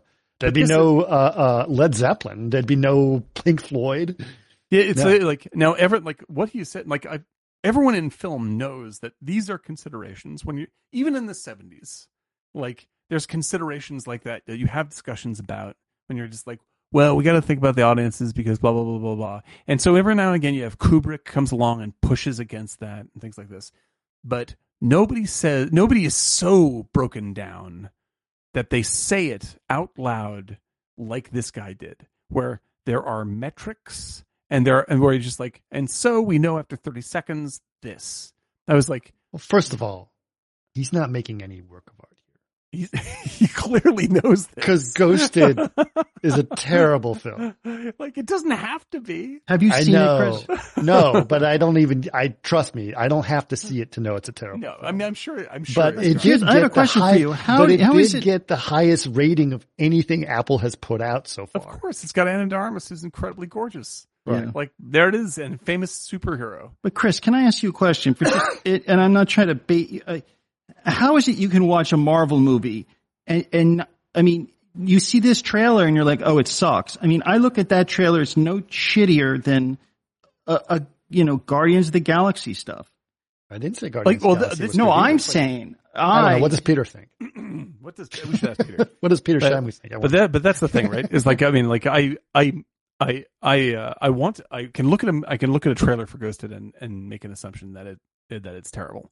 That said, if I see Ghosted and I enjoy it, I wouldn't lie about that. Like I'd be like, actually, I really liked it. I really liked it because, like, I will say I actually did like the other movie that Rocket Man. No, not Rocket Man. Actually, I like Rocket Man. It was good. But what's it called? But he didn't answer my question. But as you're thinking of that, all I'm saying is you saw the trailer and it said it looked crappy. I saw the trailer. I said it looked crappy. But also I'm like, how different is it from a Marvel movie? I look at those trailers. Well, no, I think it's crappy. I tell you why it's different from I think it is. I actually do think it's crappier than a Marvel film. I think Marvel films, the only thing that's keeping them alive is people are like, want to continue the story. Right.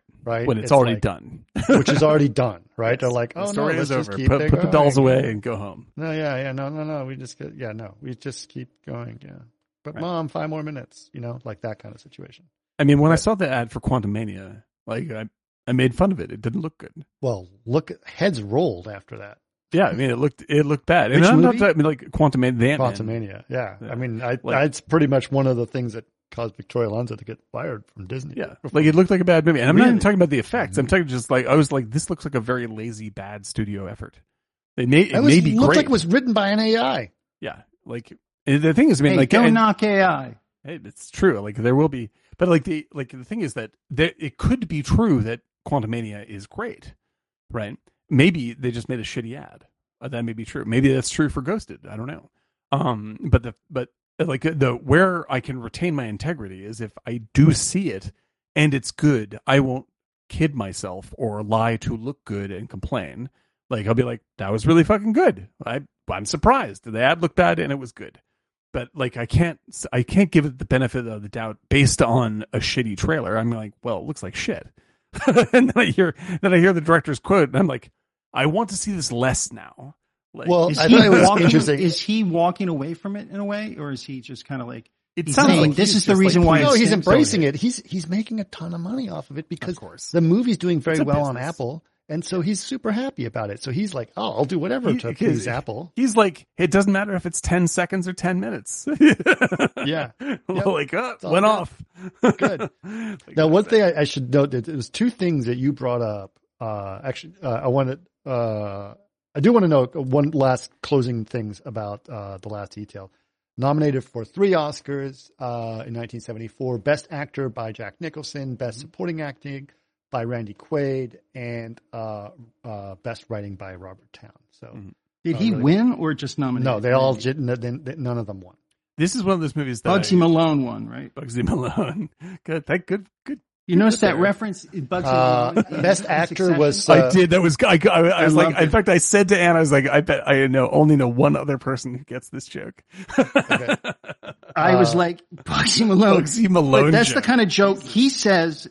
The kind of jokes that I would say. Exactly true. First of all, I was literally like, you gotta be kidding. I would like to note here are the Best Actor nominees in 1974, talking about exactly what you just talked about. Okay, you ready? Robert Hold on, Redford quickly. in the Can I just say it would it be just so what is the fuck? It's the one I totally forgot his name. Thank you, COVID. The 3 Days of the Condor. What? Oh yeah, wonderful film. Robert Redford and directed by Sidney Pollack. What are you asking, Eric? You're talking about the nominations. Yes, in 1974. It was Robert Redford, but not for 3 Days of the Condor. He was nominated for The Sting. The Sting. Yep. Okay. Which is the role that Jack Nicholson turned down. Right. Wow. Right? Yep, that's right. Okay. So, and who do you want to guess who else was nominated in that year, Eric? 74. Would it be Karsten Deas for Nope. the dreams of the field, the No. dreams of the clouds in the clouds. No. The No, you James can. Field Clouds? I was sure you could get some of these. The point being, 1974, these are the films that are coming out, right, for Best Actor. Mhm. So, Robert Redford in The Sting, Jack Nicholson in The Last Detail, Al Pacino in Serpico, Serpico. Marlon Are you in or you Brando out? in The Last Tango in Paris. and the winner was Jack Lemmon in Save the Tiger. Save the Tiger. Oh shit. Yeah. Nice. Okay. Nice. Yeah. There you go. Nice. Okay. And then, Best Actor in a Supporting Role, Randy Quaid in The Last Detail, Mhm. Vincent Gardena in, Bang the Drum Slowly, Mhm. Oh yeah. Jason Miller in The Exorcist, Yeah. He's great. Jack Guilford in Save the Tiger, Mm-hmm. right? And Forgotten John movie, Houseman in The Paper Chase, who was the winner. Paper Chase. Paper Chase. Yeah. Yeah. Houseman, man. Houseman. God bless And then, Houseman. okay, so, and then what was those were actors. I want to go to Best What was the best picture that year? Picture that year. 74, I think, was a pretty good year. Best foreign, was it The Passenger? No. No, Best Picture. Okay. Oh, interesting. Yeah. Okay. Nominees were The Exorcist, Mm-hmm. American Graffiti, Mm-hmm. Oh yeah. Cries and Whispers, That Oh, sounds like God, something I Bergman. would make up. Ingrid Bergman, Yeah. Great A one. Touch of Class, Oh, That's a wow. shame. I'd forgotten about that one. Yikes. right? Yeah. And wow. The Sting. And this thing. Yep. And who won? Touch of class. No, The Sting, The Sting one. Yeah. The Sting. which we kind of came off as feels like a TV movie now. It feels like a TV. I really love this thing. It feels like a TV. I do. It does but feel like it a is. TV Yeah, movie. it definitely feels like it feels TV-ish. It is a very, very good movie. It is. But it's no Butch Cassidy. Yeah. Ain't no Butch Cassidy. I'll And tell you then that. what are the best writing? Best writing is The Exorcist that won, by the way. That's kind of. I mean, it is actually a very, very good screenplay. But Right. It's kind of shocking that won. Yeah. Serpico. Mhm. That's The Lumet. paper- I'm surprised it didn't win. Yeah. Yeah, Serpico. Serpico is very. Paper Chase. Mhm. Paper Moon. yeah. And The Last Detail. Jesus Christ, the fucking movies that came. We out used to those make days. movies, man. Those are I real know. movies, boy. Paper. I'm Paper sorry. Moon. I'm sorry. I hate to sound like that guy, but what have we done? Chris? The thing we go through The waves. Ghosted. We've done Ghosted. Ghosted. Well, this is okay. So this is the Sorry. issue. Okay, before we sound like a bunch of crotchety old dudes, which we are, we are very much aware of something very, very true. Right, is that in the 70s, there were just as many shitty movies being made as there are now. There was Yes. loads of there's Ghosted galore in the 70s, And there was just as much cocaine. and it's just much cocaine. But like Ghosted, all those shitty movies were completely forgotten about by popular history, and we will never call them back. They will disappear. Ghosted will disappear, and all the shitty movies from 1974 disappeared. However, when you take away all the shitty movies from now, you don't have The Exorcist left over. No. You don't Serpico have left or over. Serpico. Right. Yeah. You have And you do know have why? occasional greats. Do you know why? Here's my Why? theory. Hit it. Because a lot of the directors started out as visual artists and didn't study theater. They're not. They're not. They're not. They They're didn't not get their writers training or, in the theater. or Yeah. theater people. Yeah, I think that's largely All those guys were in theater and then Right. television and theater. because and- I will definitely say man, David Fincher is one of my all-time favorite directors, but David Fincher is much like Hitchcock. Like Hitchcock is a craftsman of visuals and structure, and his movies are incredible, absolutely perfect, flawless things. But anything less than that is when you dial down the quality of David Fincher, you instantly turn into crappy Netflix films.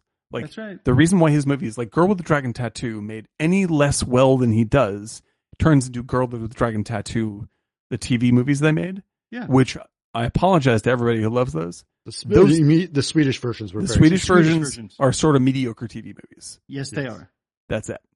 Like the story I is think not they had so more fucking nudity, profound. so that's Yeah. a plus. But That's- still, that's yes. true. But like, Well, the thing about them, and I'm not trying to not trying to defend them or whatever, but they are verbatim the book, they are verbatim. right? And the book is very, very good, right? Yeah, I have nothing bad to say about that. No, they are verbatim. In terms the of book. like the TV, Right. I'm just like, this is just a straightforward TV movie. This is right. And then, but special. what Fincher's doing is he said they already made the Swedish version, so that's fine. Let that be the verbatim be book. it. I'm going to make an interpretation of this. I'm going to make a Fincher version. I'm going to make a Fincher film, and like every single level, including the screenplay, is crafted to within an inch of its life, and that's why it's a great work of art. It's great. Yeah. And I knew it was going to be great when I saw the trailer because he was playing immigrants. Yes, it's movie. Like the thing is, I didn't even like that movie when I first saw it. I was like, oh, I know. It took me a little bit to like. Took me, but now it's one of my favorites of his. But that's the thing is like all the great directors now really are great craftspeople and not stage work people or dramatists. Or dramatists and the interaction of people. Yeah, and so we don't have the Sidney Lumet of the 2020s right now. You know, and like it doesn't mean that we can't have it. You know, like these people like there's people out there who could do it. But there's less and less encouragement of that from audiences, and to the effect where they don't like people don't even know to look for that stuff anymore, and then it's reinforced by the algorithm saying, well, you know, you'll be bored if there's too much fucking lead up. So let's get to just slave to the algorithms, and trust me, it's going to get worse. Right. Because we're going to be slaves to the AI very soon. And this is not a generational issue. This is something I'm deeply affected by myself because, like I've said last episode, like I can name the number of novels I've completed in the past 2 years on less than a couple of fingers. You know, and that's because I am so. You only finished a couple of novels. Yeah, that's literally it. That's a weird way of saying what you just said. Yeah, and I could name that in less than one. Novels I've read two, but which is super unusual for me. Why not just say two? Well, no, 2 fingers. So you read 2 books? No, I read 2 fingers worth. So 1 book. Okay, that's 2 then? No, 2 fingers worth. We should ask Peter about this. Peter, Shamu, what do you think about this? Don't get him involved. He's a new member of our community. He's a novelist. I should be able to ask him. You guys are getting after Shamu, you're getting after Shamu, and I don't actually. Listen. I'm not defending him. I don't know the guy, but guys, you're always like, we need more listeners. I like him. We need more listeners. And then you should join our Discord. Actually, yes. Peter Shamu should join our Discord, and maybe he will actually be doing. See if more you know anybody who can work send you the link. Look, I'm not a defender of anybody, but you wanted more listeners. Well, we got them. Okay, let's not scare them away. We don't let the fact that he doesn't exist get in the way. We have people that we have to care about here. Thank you.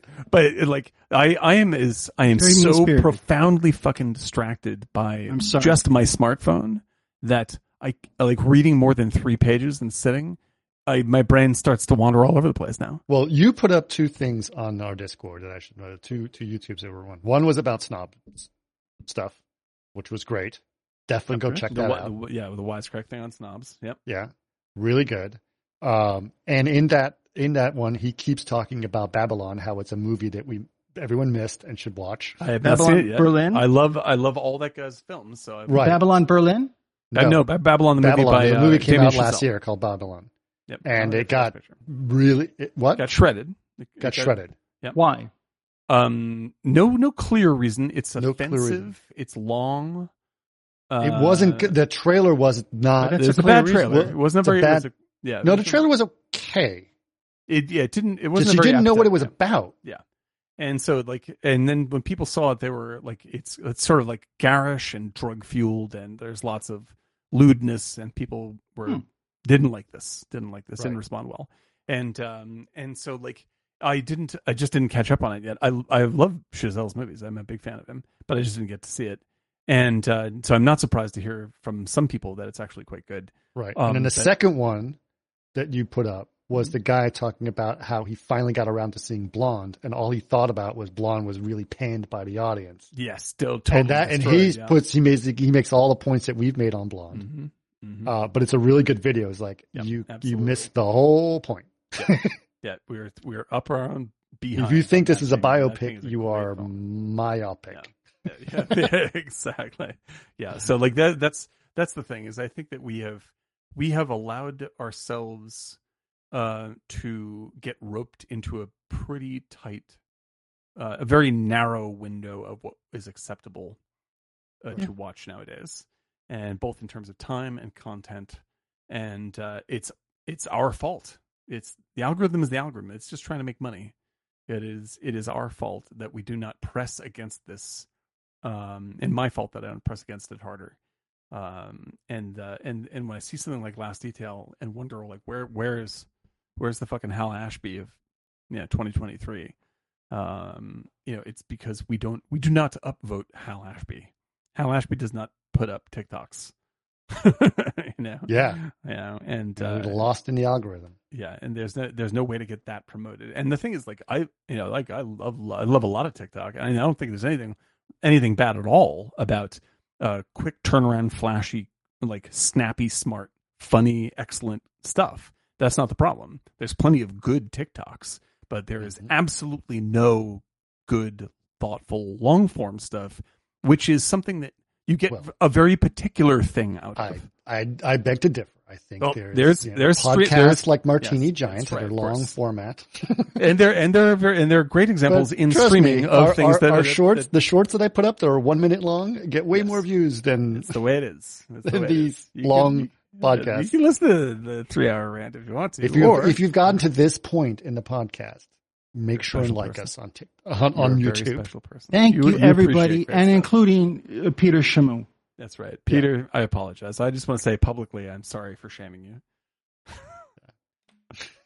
you. Peter. Thank you, Dan. That's very nice of you. Oh, pass it on, please. Thank you. I hear he's hot. And I don't doubt it. Thank you, Peter. You're very kind. It's strange. I heard Eric's keyboard clicking just as that appeared, but yes. No. Guys, I working on something else. I'm doing Wordle. Sorry. Doing a Wordle. All right. Thank you guys so much for being on. It was really enjoyable. And especially, everyone here. Hopefully you guys enjoyed this podcast. I know that Peter Shamu certainly did. That's right. And if you guys should get some Shamu come back merch next week, Peter, because we do want you. We do want him. Don't get shamed away by Thrawn. Yeah. There you go. Well, thank you, Jason, the real person out there. That's wrong. Thank you guys. And if you guys want to join our Discord, here's a link to our Discord. Go ahead and click on that. We'd love to have you on. And it's a lot of fun. We have lots of great conversations on there. And it's actually getting quite chatty on our. Yeah, no, it's awesome. Every day it gets richer and richer. Did you see the new Z Frank? Oh God, that was funny. Holy moly. And disturbing. Very disturbing. He talks about those zombie molds that happen in bugs. Oh God.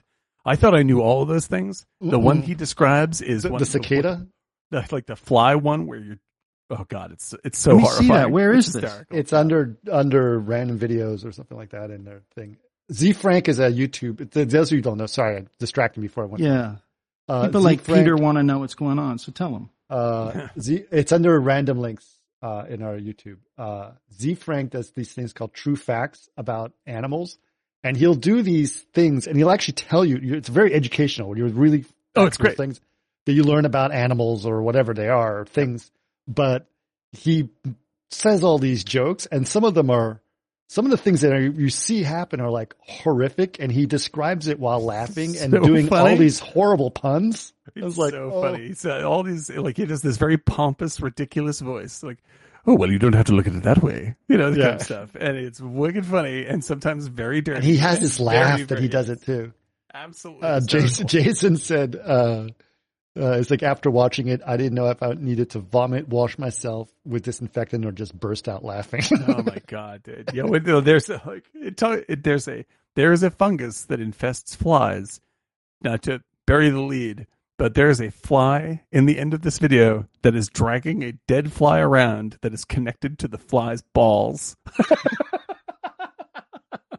If you think that's funny, then there it is. So for all our highfalutin talk aside about film and the art and the talking about the character, fly balls.